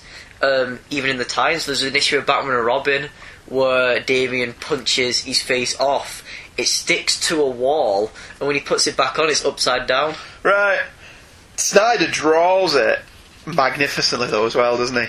If you look at that, the next page, Batman picks him up by the throat, and his face has slipped, so his nose is underneath the skin, and his eyes are hidden where the eye slits are. It's There's a bit of the face that the gimmick they've done for the hardback. Yeah. Where essentially, it's the cover to number 13, isn't it? The Joker's face is the dust jacket, and you pull that off, and underneath it's the Joker's muscle. Yeah. I think that ruins a lot of it because it's a bit too on the nose. Yeah, where a lot of this you never see him with his face off. No, you never do. He's in shadow or off panel. Yeah, to Snyder's credit, you never see the Joker with his face missing. Yeah. How did he get his skin back if it was in... He steals it. Gotham, does he? Yeah. Right. The implication at the end of the detective backup is that he stole it back. Yeah. Right. I'm pretty sure there was another backup. I can't remember now where I remember that one where he goes inside and literally gets his face back. Oh, I thought that one didn't conclusively state that he got his skin back. No, I remember that happening, unless he did it when he went into the police building at the beginning of it. Went into the evidence room and got it back. Yeah. I hope he didn't kill that young copper, that new rookie. Killed them all. Quite like her. Well, she was quite nice. Excellent nightmare sequence as well. You missed that out in the synopsis. Well, it's not really relevant to the story, is it? I guess. It's a synopsis, not a page-by-page recap. To the Batman's mental state, it's very important. And it was one of those things that messes with you as a reader on a monthly basis as well. Because if you're reading this for the first time, it's like, he's woken up. Oh, bugger, what have they done to Alfred? Oh. Yeah, so he basically has a nightmare in the middle of the comic where he wakes up and everything's fine. Yeah. And the Bat family are all around his bed. We caught the Joker. It's all great. Then Alfred comes in and Alfred's had his face peeled off. Yeah. And he's wearing it like the Joker and then starts swinging an axe at everybody. And then he wakes up again. Yeah. So it's a lovely little fake out. With the colour and with them all being in costume. Because when he wakes up and everything's normal... And brightly lit. It's too normal. Yeah. It is. I didn't think it was relevant for the synopsis. Yeah. To be honest with you, we can talk about it now. It is a great nightmare sequence. And then there's another bit where Snyder basically has Batman confront the entire family. The art's brilliant again. I love the body language of the characters. Capullo does a brilliant job. The Nightwing is ramrod straight. Yeah. Damien's kind of a little bit slouchy because he's a teenager. Tim Drake's hands behind his back, he's quite proper. Batgirl's a proper girl. Yeah. In the way that she's standing. Jason doesn't even look at them. Jason's all hands crossed, leaning against the wall. Jason's the moody teen, isn't he? Yeah. Jason's the one that sits in the corner with his foot against the wall smoking. Yeah, the French one. Yeah, he's the one who sits in the back. He doesn't even look at them. Yeah, and he's a bit of an ass in this scene, but he's rightly pointing out the flaws. Well, that's I've got that exact note. I mean, I've only read a few issues of Nightwing and Batgirl in New 52, and I know nothing about this new iteration of Tim Drake or Jason Todd, but this is written that everybody's point of view is valid. Yeah. Is seemingly valid. Everyone here, even Jason, who Damien really doesn't seem to like. No. But even Jason's point of view is valid. Yeah. The questions he's asking. The thing with Jason's the only... Because Jason dislikes Batman, he's the only one who dares to challenge him. Yeah, Nightwing will rarely challenge him. Yeah. But it's a different relationship, to be honest with you. I love that. I love the scene. I think it's an absolutely great scene. Batman's detective work here is fantastic. Yeah. That he deduces that, alright, the Joker signalled all those guys in the trees, he must have done it somehow. He works out that it was a cell phone, and then he follows the pattern. He follows that trail. What cell phone? Burner cell phone. Where was the burner cell phone bought? It was bought here. Who was it bought by? Yeah. And it's a wonderful, excellent piece of deductive reasoning on behalf of him that isn't belaboured. It isn't obvious, which is one of the problems you sometimes have in a Batman detective story. It's a little bit too obvious. Yeah. But when you read it, and he does it all in one page, when you read it, you're going, right, okay, that makes sense. I'll buy into that. Veronica Mars does that all the time. Oh, there's a nice little panel here where once again Jason's being a bit of an ass and Batman looks really annoyed, and you can see on that panel Dick is pushing Bruce away to stop Dick him. is stopping him from going for Jason because Jason says, like the cave's secure, and Bruce is very, it's secure. And Jason just says, tell that to Alfred. Yeah. And Dick's holding Bruce back. Because, it was uncalled for, but he's right at the same time. Yeah, that's, again, it's a dickish thing to say. But it's not But wrong. he's not wrong to say it. But I'd not noticed that, but that's a lovely little visual thing where Dick is forcibly stopping Bruce from punching his face off. Because the tenseness is brought into the family moments as well, which was one of the big things about this. The bigger payoff at the end was it tore apart the family. Ironically, at a time when Bruce had made his peace with having them all close to him. Yeah. It's absolutely fantastic. And there's some nice little bits on the page before this where he goes after the guy. It's all the point of view shot as where Batman gliding. You can see his shadow. You can see the shadow of his cape on all the buildings. Yeah, it's we cannot say enough good things about it. The payoff of the opening page on the final page when Batman arrives at Arkham. When talking to the Batman, the Joker's pupils expand, which links back to the first page. Yeah. Which means that the Joker has some residual affection for the Batman. Which, that last page as well. The visual gag again with Arkham being the Joker's face. Yeah. But that's possibly a reference to Arkham Asylum.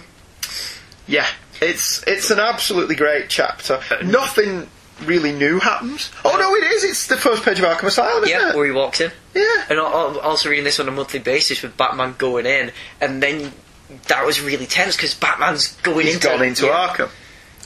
Nothing really new happens in this one, but a lot happens at the same time. But it's not to say it's thoroughly enjoyable. Everything that happens in this one is kind of reiterated in the next issue. Yeah. If there is such a thing as a superfluous chapter, it's this one. But at the same time, it isn't. It's setting up the falling apart of the family, which is the longest lasting. It's setting up the third act, essentially.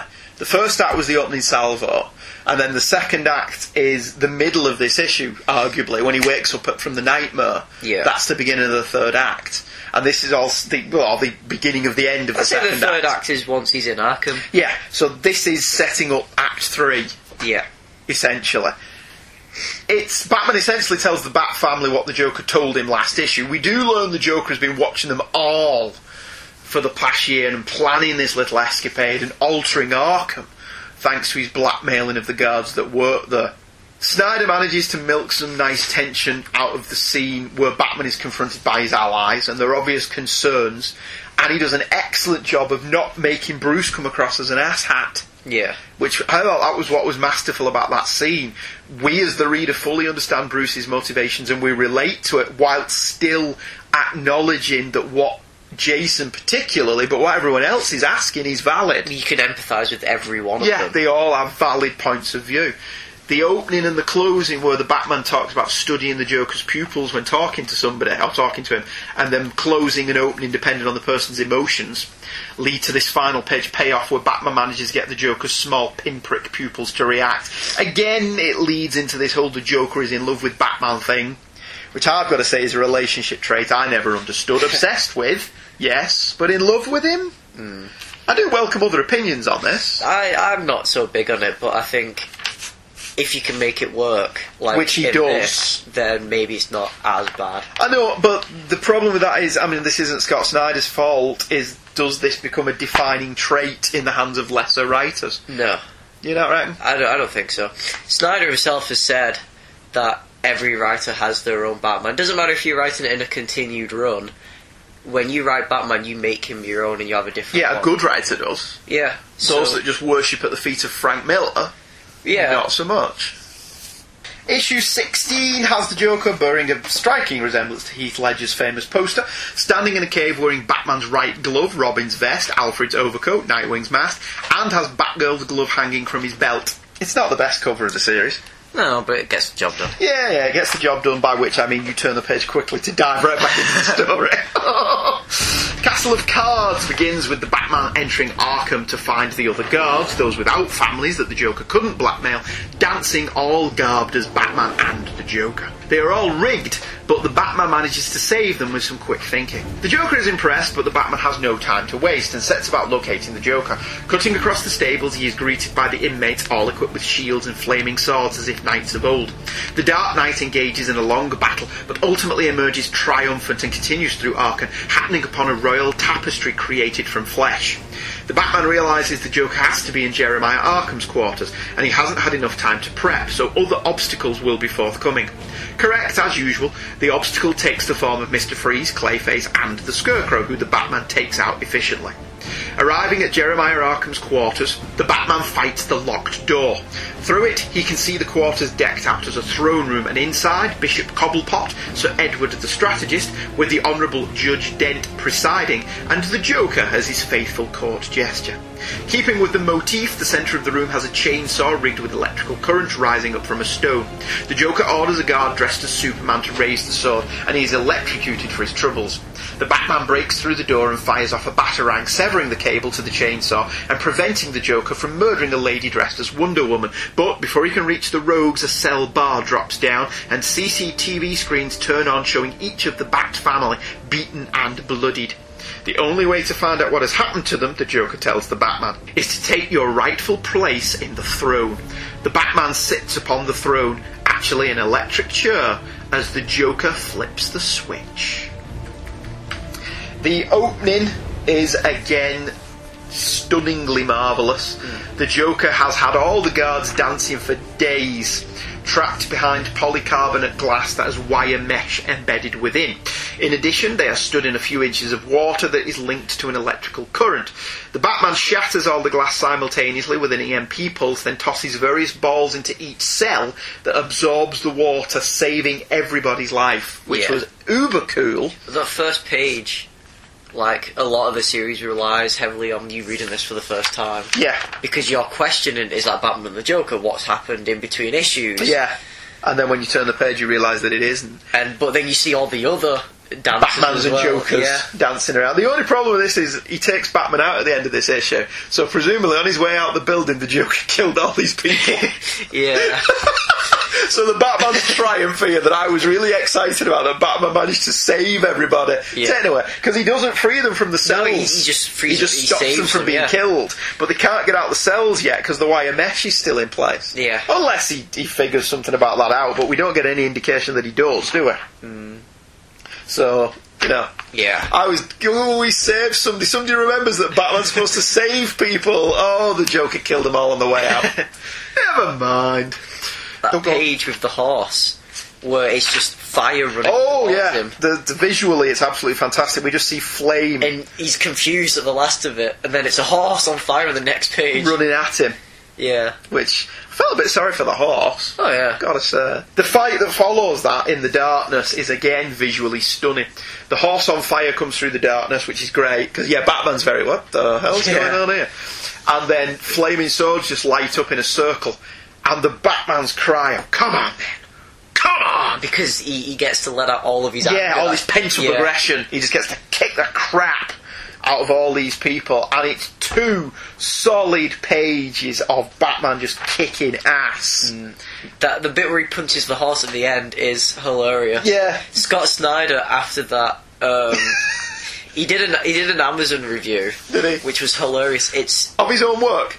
No, it was for a t-shirt. Oh, right. And the design on the t-shirt was a horse. You know those, hand-drawn ones? It was a t-shirt with a horse on it. And Scott Snyder wrote a review on Amazon that said, I hate horses. I draw a Batman for DC, and I have Batman punch horses. But when I'm not allowed to have Batman punching horses, I have him punching bad guys. But I'm really pretending that he's punching horses instead. What does he have against horses? I have no idea. No, it's brilliant. Like Michael said, psychologically, again, this is Batman just letting all his pent-up aggression out. And this is a Batman that is totally and completely and utterly angry. There are no quips, there's no gadgets. It's just unbridled rage. He's not even in control. He does take a few hefty hits as well. Yeah, he's just livid at this point. Absolutely fantastic stuff. The Royal Tapestry that we mentioned in the synopsis is very gross. Created by Dollmaker. You only see a few of the people, but when you actually look at the tapestry itself, there's loads of bodies in it's one of those. It took me a minute when I was reading this to actually look at it and study what it actually was. Well, did you not see the heads on this page and the last? I wasn't really. If you have a look at the last page, you see the heads hanging from the roof. Yeah. But the Batman's walking away from that. But then because the tapestry's behind him. Is it? See, I got that this was in the next room. Because he's running. I got that this was in through the door. On the last panel, he's running away from them, because that's what I thought the importance of them and that. See, I got that it was in the next room. I mean, you may be right. I don't know. It's not very clear that he's turned around then, to be honest. But anyway, it did take a minute for me to realise what he's done. Yeah. And what the Dollmaker's done here, he's stitched real people together. Yeah. And carved images in the flesh. Oh, it's gross as well when Joker says that he said they should be dead, but no, the Dollmaker said they should be alive, and then they start talking on the last panel. It is. But the thing is, it is gross, but it isn't played for sensationalism. The fact that you do have to have a good look at it to actually see what he's done makes it not just violent for the sake of being violent. And it's bringing back plot threads they had over a year ago as well. Yeah. Capullo does a good job of being quite subtle about it, I think. Depicted in the flesh and bringing our coverage full circle, like we planned it. I did a little bit, actually. Alright, fair enough. Scenes from Laughing Fish. Yeah. Joker's 5-Way Revenge. Death in the Family. Despite the fact that I keep calling this Death in the Family. And I'm pretty sure that's No Man's Land, Joker holding a baby. Yeah. Isn't that the baby that he was holding that he was going to shoot, and then he threw it at Sarah Essen, and then Sarah Essen dived to catch the baby and he killed her? I have no idea. So basically No Man's Land happened in the 5-year timeline. Yeah. Despite the fact that No Man's Land clearly takes place over an entire year in the No Man's Land storyline. No. Oh, it does? No, I'm thinking, could No Man's Land have now been the blackout year, which is the third chapter of Zero Year? I suppose so. I suppose it could be. But it's again, 5-year timeline, who cares? No Man's Land as it reads. It's a 6-year timeline. Because there is no Azrael anymore. Yeah. So, whatever. Nobody gives a toss. Or is there? Kelly Jones doing an art piece for Detective 27 with Azrael in it. Okay, fair enough. Loved the next page. Absolutely adored. 2 pages. The Joker's obstacles are Mr. Freeze, Clayface, and the Scarecrow. Which, that bit with Gordon again is another first reading thing. And Batman just 2 pages just takes them all out. Yeah. This is a Batman he's had enough of your crap, quite frankly. The final confrontation, it also shows how cool he is. Yeah. How cool Batman is. And I love the bits where Joker's panicking with the intercom. Where he's like, yeah, I'm not quite ready for you just yet. And he's yelling at, like, Harvey Dent and them inside, go, move that, move this. The final confrontation is magnificent, as the Joker wins. Yeah, well, this was pretty decent with all the backups so far haven't been that important. No. The only one that really is all that important is the one in this issue. The Harley Quinn one is moderately interesting. But if you have read them, this issue has them pay off. Yeah. With all of them being in there. And what's gross as well is this issue also shows the Joker's face turning green. His face is slowly rotted over the entire series. So it has, yeah. It's green though. It gets even greener in the next issue. This is a nice little colouring. And it's a nice little passage of time. Yeah, and it's another fantastic cliffhanger. Yeah. Of Batman in the electric chair, which is also gross as he dribbles and blood and everything. Yeah. I don't have a lot to say about this one other than it's great. It's got to the point where Snyder's just packed these stories so full, even in the trade waiting era. Each issue felt like it was building to something huge. Yeah. And the tension is palpable and the art's magnificent, and it does what good serialised fiction should do. It makes you chomp at the bit for the next issue. Which we did. So let's get to it.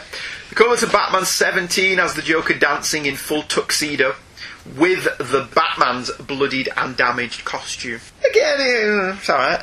I really like it. It's a shame the Arrow advert's there, but I hate banner adverts on covers anyway. Yeah, they do that a lot, and it is irritating. It does kind of rob the cover of some of its glory.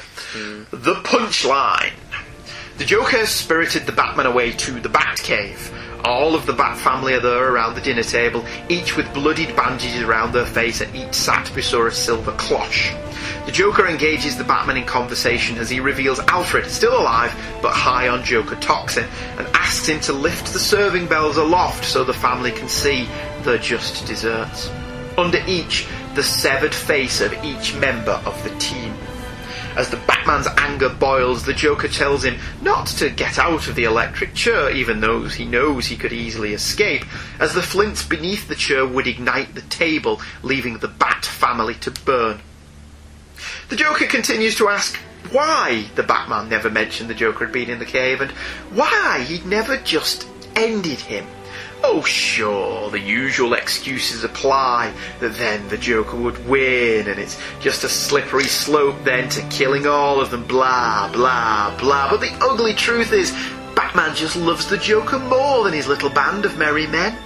But now, the Joker has the upper hand, all thanks to the little ledger he has. Now stand, says the Joker. Do it, or I will. The Batman stands, and the entire family is engulfed in flame. However, no one knows these caves like the Batman, and as he stands, breaking loose of the electric chair as he does so, he fires an explosive grenade up, and the resulting explosion unleashes a torrent of water over the burning table. That's not funny, the Joker cries as he flees. The Batman unties the family, all faces still intact. Some sick joke. Nightwing tells the Batman to pursue the Joker, which reluctantly he does. However, as the Bat family come to, Batgirl notices the Joker's puppy has a glowing ear that explodes, covering them all with Joker toxin, and they begin to laugh maniacally. Batman pursues the Joker through the caves. As they fight, the Batman says, "This time, no dancing around, no quarrel. This time we go further than ever before." The Joker stumbles near the waterfall, but the Batman catches him. "You better go back, Bats," he cries. "Your family's killing each other thanks to my new concoction." "They'll figure it out," the Batman retorts. "They make me stronger, and just as I figured you out, Joker. You don't want to know who I am, who they are, but this past year, whilst you were away, I deduced who you were, your family, your history, your name." As the Batman leans in to whisper the Joker's name, he slams the joy buzzer in the Batman's mouth and falls away into the waterfall, leaving only the dead skin that used to be his face, wafting in the breeze. The family all recover, except for a bizarre isotope still in their system. Bruce is having the computer analysed as he tends to Alfred, who is making a recovery in the master bedroom. Bruce is awaiting the arrival of the family, but one by one they all call to say they can't make it. Dick calls in last, and Bruce says simply that he's sorry. Dick says he knows, and hangs up as he turns his bike away from the Wayne Gateway. The computer beeps, and Bruce sits alone. The isotope has been identified. Harnium. Original element symbol. Ha! Snyder and Capullo milk every out of tension out of the scene where the Joker lifts up the lids to reveal the cut-off faces. Oh, yeah. And for the first time reading it, and you go, really? Did it? There is a slightly campy vibe to this in that they've all got their masks on. Yeah. On the faces that have been cut off. Does it ever explain how they did the faces or what they are? I just think, has he not just made a plastic mould of the face? You know, like they do in films when they cover them in gunk to make a face mould of them. Yeah. Has he not just done that to them while they were unconscious? Maybe. That's my thinking of it. I like because you'll go on. No, I was just going to say that would leave their skin feeling tingly as well. Yeah. Every actor that you've ever seen have that stuff pulled off them has said their skin feels really tingly. Well, he probably numbs them anyway with that as well. And, So yeah, okay. I like how he's kept his two-headed. His two-headed puppet. Yeah. The two-headed tiger that was mentioned at the beginning of the story. Yeah. I called him a puppy in the synopsis, but it's the two-headed tiger from the beginning of the story. Proving how psychologically rich the Batman and his supporting characters are, the Joker here asks questions certain kinds of fans have been asking for years. Why doesn't Batman just kill him and be done with it? And the Batman offers up all the stock answers. But for one, murder isn't that easy to people who aren't murderers. And the Batman's not a murderer. As we've seen in stories written by people like Mike W. Barr, he doesn't shed any tears if people dies in the course of what they're doing, but he doesn't actively murder anybody. Secondly, the minute Batman does that, Gordon has to take him down. Yeah. That goes without saying. Thirdly, you just don't kill a quality villain like the Joker. It's not going to happen. So, again, that's another one of those, if you're asking why does he not just kill the Joker, maybe it's time you start reading Batman comics and walked away for a bit. And read Nightfall. And read Nightfall, yeah. Go and read Nightfall, because it's dead good. And it will answer your questions for you. Yes, it will. The Joker's line, "That's not funny!" was absolutely fantastic. That's the Joker breaking. Yeah, because it also pays into other stories we've covered in this series of shows. When it's not going the Joker's way, it stops being funny. Suddenly he's not got a sense of humour anymore. Nope. And the genocide starts. Yeah. And the genocide starts with you. Yeah, and it's brilliant. I love that line. Yeah. Because he's thwarted him again. Yeah. And Joker's just not pleased. That panel on the next page with Bruce and Damian hugging each other is one of the best representations of the Damian-Bruce relationship, which is an utter shame because the next issue is an epilogue to Batman Incorporated. Where Damian gets killed. Yeah. Oh. So you see that, and then he's dead in the next issue. That's a shame. Because I didn't dislike Damian in this issue. I know nothing about Damian. I've never read Batman and Robin, so I don't know anything about it. I didn't dislike him. He's a bit of a snotty little brat, but he seems like a nice kid underneath his snotty little bratness. I like how Bruce goes for Damian first as well. Well, Bruce is a little one, you know. Then he goes for Nightwing. Yeah. Which is fair. Favouritism. Yeah, that seems fair enough. Dick is the one as well who gets through to Batman and tells him to go after the Joker. Dick is the one who says, "We'll be fine, go. You need to go and stop him." Yeah. And he does it reluctantly, but he does it. We get the big fight scene at the waterfall, which is marvellous. Yeah, well, it plays about with the inevitability of the Batman and Joker as well, where Batman is prepared to end it, to break the inevitability, but the Joker escapes with his body not being found, and it's not the Batman's fault. So Batman wants to end it, but doesn't. There was, when I was reading this, certainly for the first time, not when I was reading it for the show, but I was reading it for the first time, I didn't get that Batman was bluffing. I thought that he was he says he knows his genuinely name. at the point. Oh, I didn't know about that. Does he? Doesn't he? But I didn't think he was bluffing about pushing him off the waterfall. Oh no, me neither. Because, like I said, this is Batman wanting to end it. Because this is a Joker who has pushed him literally to the brink. Yeah, he's come closer than anyone ever has to breaking him without, being an obvious Bane breaking him. Yeah, I'm talking more on a psychological level of breaking it. And I didn't think he was kidding. No. I think he was going to shove him off this waterfall. But in regards to whether he knows his name or not, there's a bit of you that you can read it as he's bluffing, but in the longer thing with Zero Year as well and the Red Hood, you could also read that as Batman genuinely does know. Yeah. Well, I love the little smile on his face when he's saying it to him. And when he starts calling him darling. And when he leans into him, I'll whisper in your ear, darling. Yeah. And he's just winding him up now. He's using the Joker's own tactics against him. Yeah. It's great, isn't it? It's not a bad conclusion to the story. I've wavered on this each time I've read it. Originally I thought it was a damp squib, and then I thought, well, actually it's a perfect ending to a Joker story, because it's how Joker stories end. It has grown on me, especially the ending. But as he falls off the cliff or off the waterfall, I love how you can see the Batman through his face, and how through the eye holes, and how on the next page when Bruce looks through the notebook, it's empty. And the Joker was... The Joker was bluffing. There's nothing there. He doesn't know. Although, he'd have to be pretty dense to not be able to put it together after this. Is that the Joker known and bluffing with the book? Or was he bluffing about everything? Well, the Batman says in this, the Joker doesn't care who he is. Yeah. But he doesn't want Batman to know who he is. Whether he doesn't care or not, does he know anyway?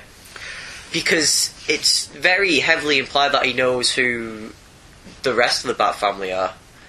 Yeah, there is a lot of nods to the idea that he knows Barbara Gordon's Batgirl. Yeah, and it's not that much of a stretch to think that Bruce Wayne is a 10-year-old son who also hangs out with Batman. Well, that's what I'm saying. Even if he didn't know, at the end of this story, he'd surely be able to piece it together. Like you said, the Damien connection. Yeah. But also the Dick Grayson connection. Dick Grayson, he's got Damien, who's now Robin. He's got a young ward who has grown up and left Nightwing. Yeah. He suspects Barbara Gordon of being Batgirl. It's not a big leap to be able to put together the other bits. No. So there is a lot of unanswered questions. And it's better for that. And it is all the better for not tying everything up in a little bow. Yeah. Which it's great. Batman manages to cure Alfred quite quickly. Well, given that Joker Toxin is killed instantly in every other story he's ever used it. It doesn't show how much time has passed, but I didn't get that it was that long. No.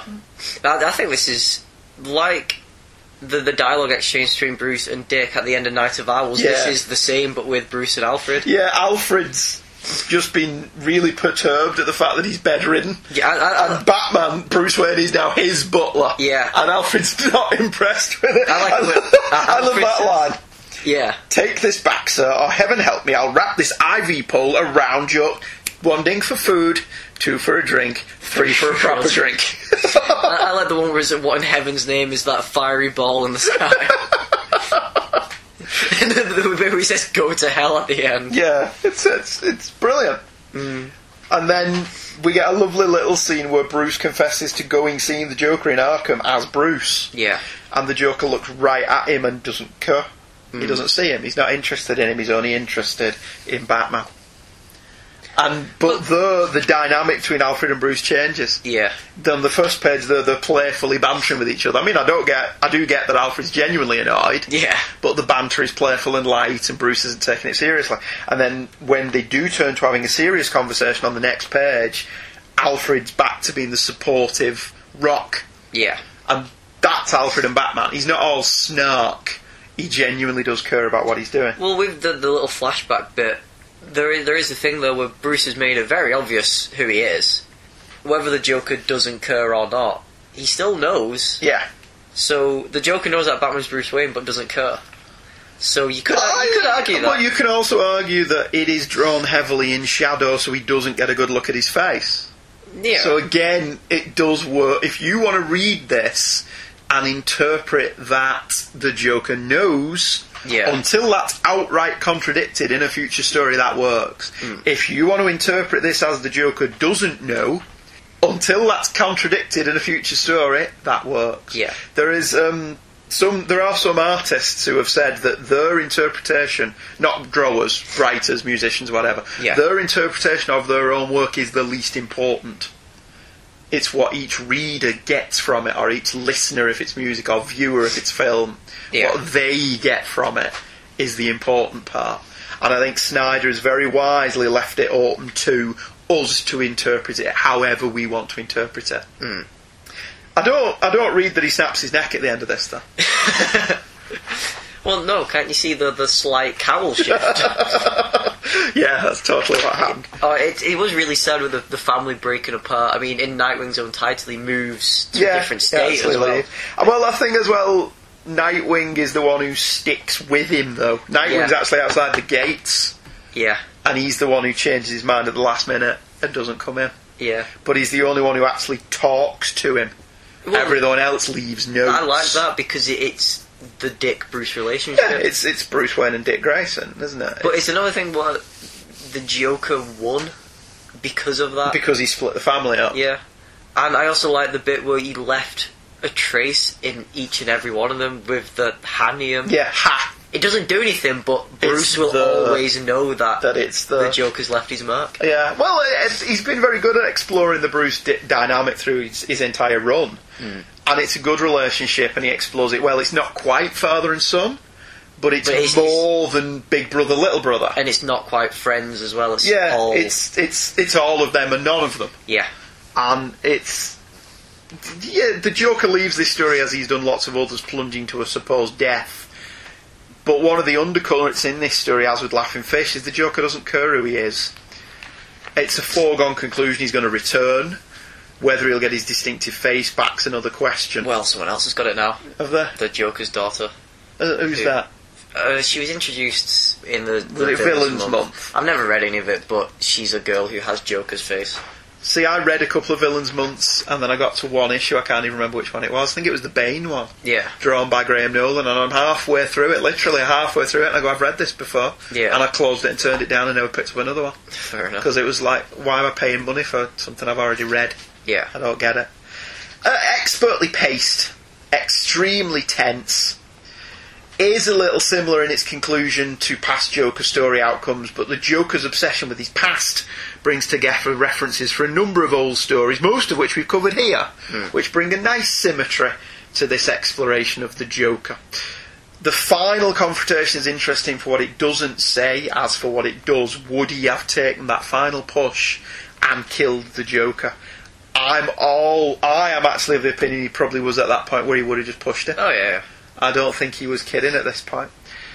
It's also fascinating narratively that the Batman's ultimate trust of his family comes at a time when the Joker has forced a wedge between them. Like you say, the Joker wins in a small way, at the very least. Or a big way to Bruce. Or a big way to Bruce Wayne, yeah.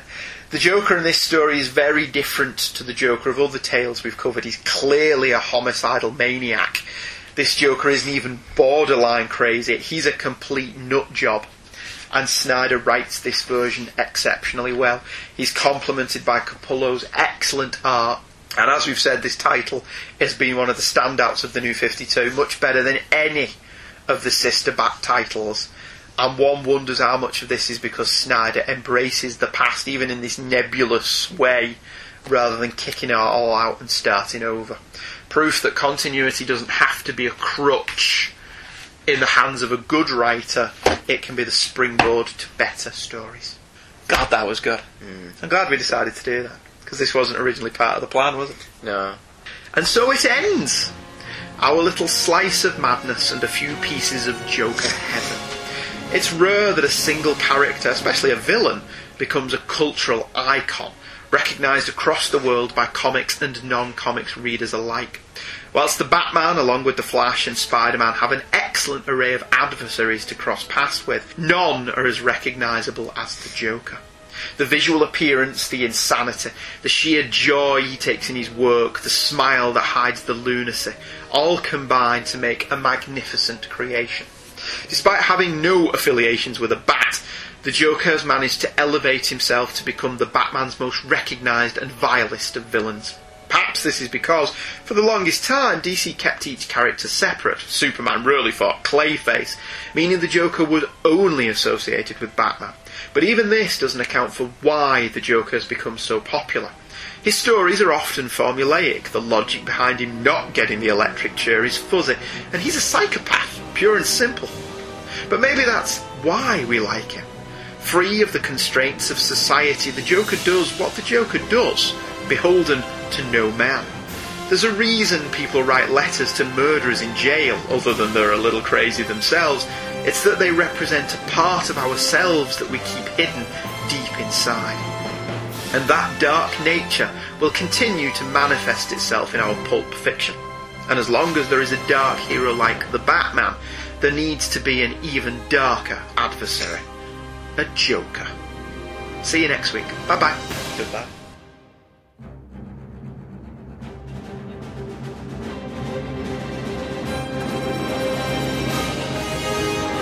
Hey Kids Comics is a The Devil Will Find Work for Idle Hands to do production.